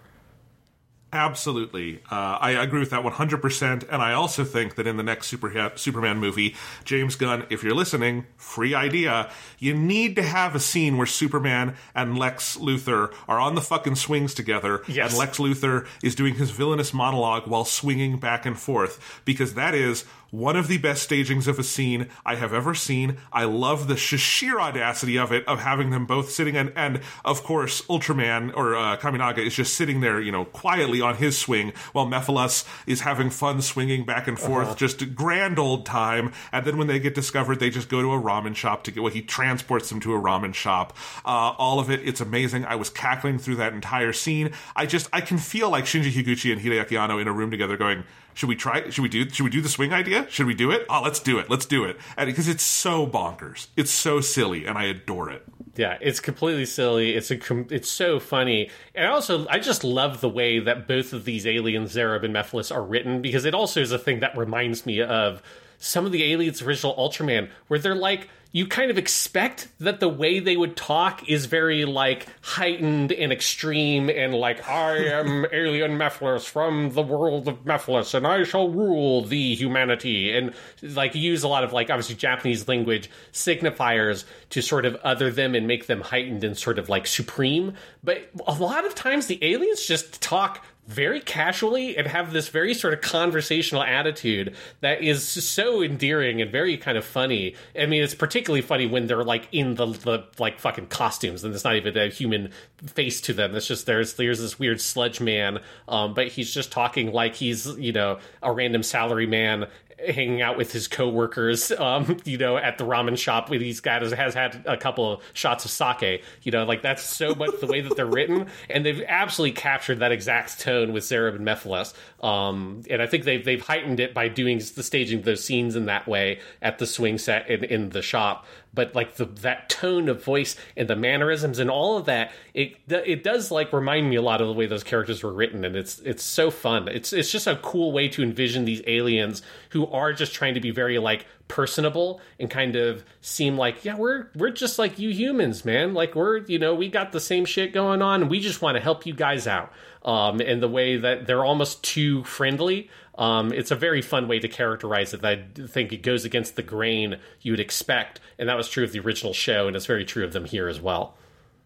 Absolutely. God, they're so much fun. And then our final one is Zophie, who is much more like your traditional movie villain, because he's got his seriousness. He comes down as a big, like, gold version of Ultraman and all of that. And as you were saying, this is a character I take it from the original series and everything, but he worked for me here. You have Zeton, which is this, like, is the most Shin Godzilla thing in the movie, because it's a little more Lovecraftian, up in the sky with its big ball. What do they call it? Like, they call it, like, Tetra Kelvin is the, like, unit of measurement of the heat it's going to unleash on the Earth. And then I love there's that moment where Taki is like, a Tetra Kelvin, and he does the calculations really quick, and he's like, that'll burn the entire solar system. Yeah. Oh my gosh, it's such a great, final villain for Ultraman in this movie. Yeah, it's really good. I mean, all the stuff they do with Zophie is great, because it's all very different. Like, this is probably the most different in terms of what they're pulling from original Ultraman and how they're changing it. Because the ending of this movie, at its core, is very similar to the last episode of Ultraman, which is where Zeton comes from, and also Zophie comes from, but then the original Ultraman show, those two characters are unrelated. Zophie in the original show is kind of just like a plot device to allow the show to finish. So that, like, he can come, you have a different Ultraman. He's meant to be like Ultraman's commander in that original show that is able to have that conversation with Ultraman, which is the first time you've actually heard Ultraman speak since episode 1. And that's where they do pull this one line that Yamanori Koichi gives so much weight here. It's like, have you really come to love humans so much, Ultraman? It's just such a gorgeous line, and it's quoting directly that scene from the original show. But obviously, Zaffi is a much more positive character. He's not trying to destroy the Earth. It broke my heart to see Zaffi be evil because Zaffi's just such a good buddy. He's just like an Ultra buddy. I love Zaffi. In the original show, he's like very supportive of Ultraman, and he's just there to help him. And then realizing that, okay, like you want to sacrifice yourself for this human. And then obviously all that gets retconned as soon as they want to bring Ultraman back, and all that's not important for this conversation. But Zaffi's there as just this plot device. And then the Zeton is an alien that is just like a big alien costume man who he shows up, and that's like the one alien that Ultraman couldn't beat. And so Zeton defeats Ultraman, but the rest of the SSSP, Ultraman has bought them enough time that they were able to invent this weapon that they used to defeat Zeton. And the whole message of that last episode, it's one of the best episodes of that original show because it just thematically comes together so effectively, is that like what Ultraman has done here is he has helped humanity be able to defend itself. And so at the last episode, it's the only time Ultraman doesn't win. The Zeton alien defeats Ultraman, and then the SSSP beat the alien and win the day. And then Zaffi shows up. Zaffi has that conversation with Ultraman, separates Ultraman from Hayata. Hayata is able to survive, but Hayata has lost all of his memories, Hayata being the human host, of all the Ultraman stuff, which again, that all gets retconned like 2 shows later when they want Hayata to come back for an episode, and he clearly remembers all this shit. But anyways, that's what they're pulling from all those different kind of pieces, and the like plot points of the last stretch of this film hits all of those different chunks like really perfectly. Obviously the biggest difference is Zaffi's role here, and the way that the Zeton manifests is on this whole different scale. They've like totally reimagined what Zeton is. Like you can see a lot of the cues in the design. The different big yellow lights that are on there are from the Zeton aliens' original design. They're pulling a lot of the design cues, but they've gone for something very kind of maximalist and very different there. But it works so well. Like I think the way that they've want to communicate, this is a problem that is a global scale problem that one person, no man, even an Ultraman, cannot solve this on their own. Instead, it is going to take the combined might and ingenuity of humanity to solve this, and Ultraman is there to give them time and give them hope so that they can solve this problem. And once they have done that, it is time for humanity to go forth on their own, and Kaminaga is able to rejoin you. And the way that they've sort of weaved all those original themes from that original finale, but combined it with this darker, more cynical perspective on the world, that having Zaffi have this more villainous role is a key part of. I think it's probably, like, for me, the genius stroke of this kind of screenplay of this movie and how it's combining all the old stuff with the new stuff here. Absolutely. I found it like surprisingly moving, the final like act of this movie, where, because we've seen, even though this is a movie, again, because of the televisual structure, they've been able to build enough of a formula of Ultraman coming in and saving the day several times that when he goes up to fight Zoffi, you think he's at least going to be able to put up more of a fight, and he really can't. And so then he comes back down, but he has left that flash drive there for Taki and the rest of the group at the SSSP, and then when they find that and they start working on it, and they bring all the minds of the world together and they find this way that they can win. It's like really kind of touching. It, I think, plays off of what we have seen of the SSSP so far. It's played off of how Ultraman has learned about humanity, and that fundamentally he does all of this out of a respect for them. His first experience with humanity was a guy dying for a kid he didn't know, and so he has this faith that he's able to put that makes everyone around him better at the end of the movie. And that's just damn good superhero storytelling. Yeah. It's like the end of Spider-Man 1 with the cheesy but wonderful moment of all the New Yorkers throwing shit at the Green Goblin, because you know what? Spidey's a weirdo in a mask, but he's our weirdo in a mask. God damn it. Yeah. And then like the Zaffi of it all, like this new version of Zaffi, I just think is such a great creation. Obviously, Yamadori Koichi's voice adds a lot to it, because it's like there's just so much weight that character has. But I think he's able to communicate both like that there's an alienness to him and a strictness to Zaffi, but there is just enough warmth there that you believe that at the end, when Zaffi says like, I have, like, what humanity has done here, I have, like, come to respect them. And I believe that it would be too much of a waste to destroy them. And there's, like, I think you almost hear, like, a relief in Zaffi there. That, like, I don't think he relishes what he's doing. That he just believes in whatever this code of light is and all that kind of stuff so much. He was going along with it. But that last conversation between Zoffi and Ultraman, that again is pulling a lot from the aesthetics of the original show, where they're both suspended in this weird psychedelic space and they're talking to each other with their big Ultraman voices, and have this last conversation about the worth of humanity and the value of letting them grow and believing in them and believing in hope, and that there can be a better future, and maybe they won't wipe themselves out or wipe out the universe, and that there could be like a happier path forward, even if it means that Ultraman must sacrifice himself. It's a very sweet ending, and I think that like Zoffi's role there, and his, he's not in the movie a lot, but that like character shift from the first time you see him to that last conversation, I find very effective. Absolutely. Another thing I just have to sing the praises of with this film is the music. Yes. It is so good. It's Shiro Sagisu heading things up as he did on Shin Godzilla and Neon Genesis Evangelion and everything, but it is using a bunch of old pieces. I actually texted you about this because I was curious, because Shin Godzilla did a really interesting thing where it just lifted tracks like from the original films, like the original Akira Ifukube Godzilla score. It had tracks from Evangelion, and it just kind of brought them all in this delightful hodgepodge, but kind of a hodgepodge, right?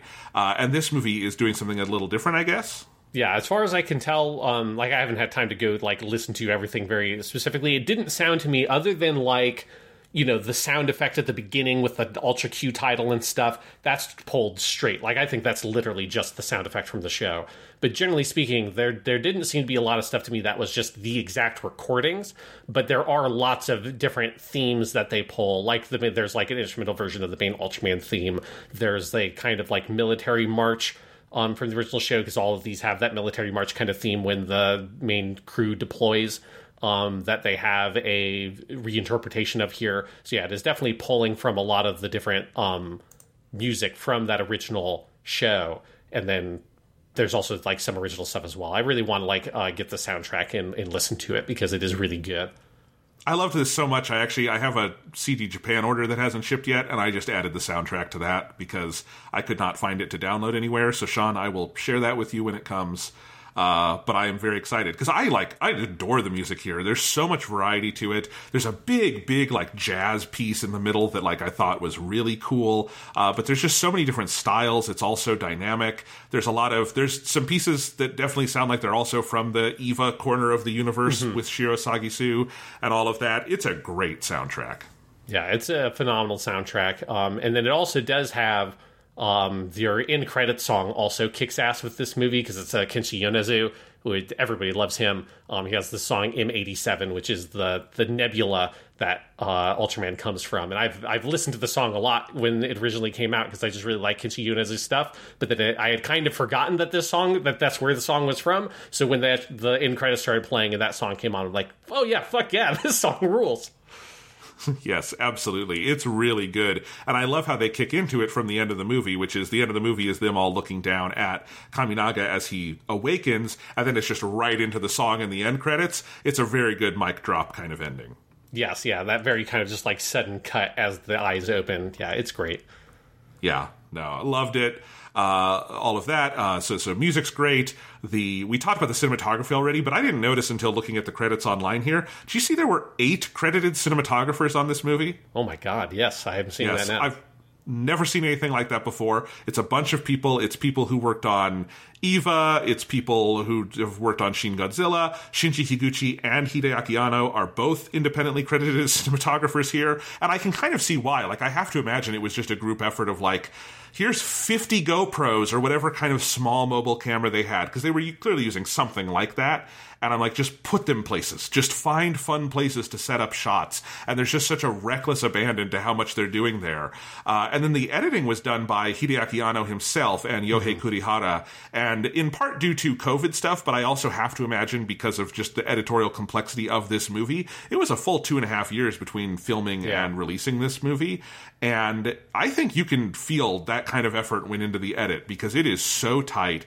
It is so interestingly cut together. Every cut, I think you feel a little bit of an impact of, but it's not like overly fast or unrhythmic. It's really, really smart. I actually, honestly, this coming out, or us doing this the same week that Oppenheimer came out, Oppenheimer, I think, there's a skill to the edit that's very high, but structurally, I think it's just way over tightened. I think this movie both manages to be very fast and to breathe and really kind of astonish you with its momentum in a way that something like, Oppenheimer did not work for me. And I think this is a real editorial masterclass in the same way Shin Godzilla was. Yeah, I mean, especially with this one, because it's having to sort of juggle these different storylines with the episodic structure. It definitely is just such a, I think on both that maxi and that mini level, it is a very, very well edited movie. Yes. So, yeah, and it is interesting how many hats Hideaki Anno wore here, even though he didn't direct it. He's got a DP credit, he wrote the movie, he's got an editing credit, and a mocap credit for half playing Ultraman. That's a fun set of things he got to do for this movie. Yes, yeah. Even though it's not an Anno directed one, which I think, like, obviously, hey, Higuchi Shinji directs his own movies, and he's really good at it too. But you definitely have that. You get enough of the Anno DNA in here that that part of it works and is fun. And again, if people have not seen the pictures of Anno in the mocap suit, you have to see them, because it's so fucking good. It's so funny. That goofy old man. Oh, I love it. Yeah, he's living his best life at this point. Just what he has called his Shin Japan Heroes universe, which is these last 4 movies he's done of Shin Godzilla, Evangelion 4, which in Japan they're all called Shin Evangelion, and then this and the new Kamen Rider. I love it. I'm very curious what his next act is, having wrapped up this decade-long project. Yeah, it is very satisfying, feeling like Hideaki Anno seems like he's in a very happy place. It's that original Eva TV show. You could tell that he was not when he was making that show and in the Evangelion. And I think all of his stuff is way better when he's way happier, right? I think Shin Godzilla, the Shin Evangelion movies, particularly the 4th one, that's his best stuff. That's my favorite stuff he's done that I've seen. So me too. I think it's productive that he seems to be very much enjoying himself here.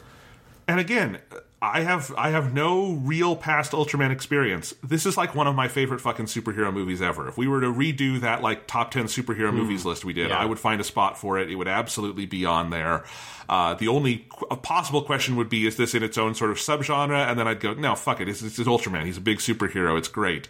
Yeah. And here's another thing I observed looking at the stats here, Sean. Hideaki Anno revealed the budget of this movie was roughly between $5.5 and $6.5 million USD. If you convert the yen, it made about $35 million in Japan, so giant multiplier on its profit.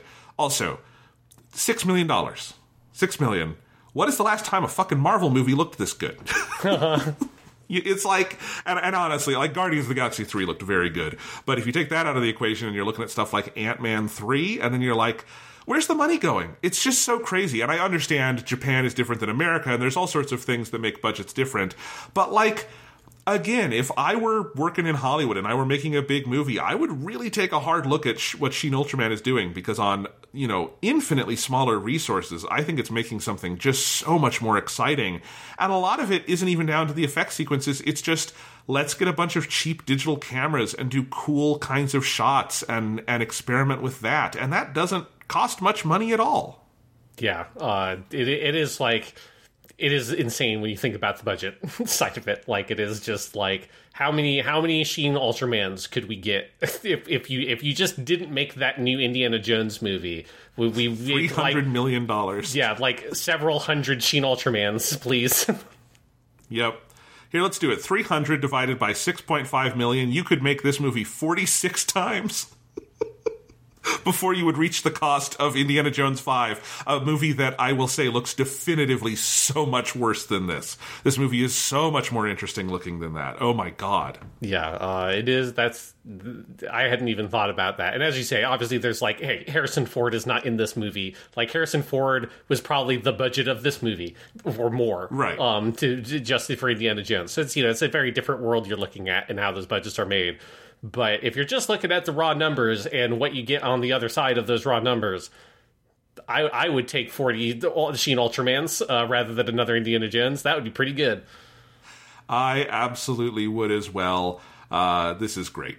I really loved this. I'm glad we talked about it. Yeah, me too. I'm glad that I finally just, obviously I've been talking my Ultraman shit on here every once in a while when like a big crazy episode I see happens. But it's very fun to be able to actually like have a full conversation on an Ultraman thing. Absolutely. So when are we going to talk about Shin Kamen Rider? Should we do that soon? I'm down for that. Yeah, that's out. And I have no Kamen Rider experience. The most I know about Kamen Rider, it's a man with a mask. He's got a motorcycle and he fights a group called Shocker. That's like that is my Kamen Rider knowledge in its entirety.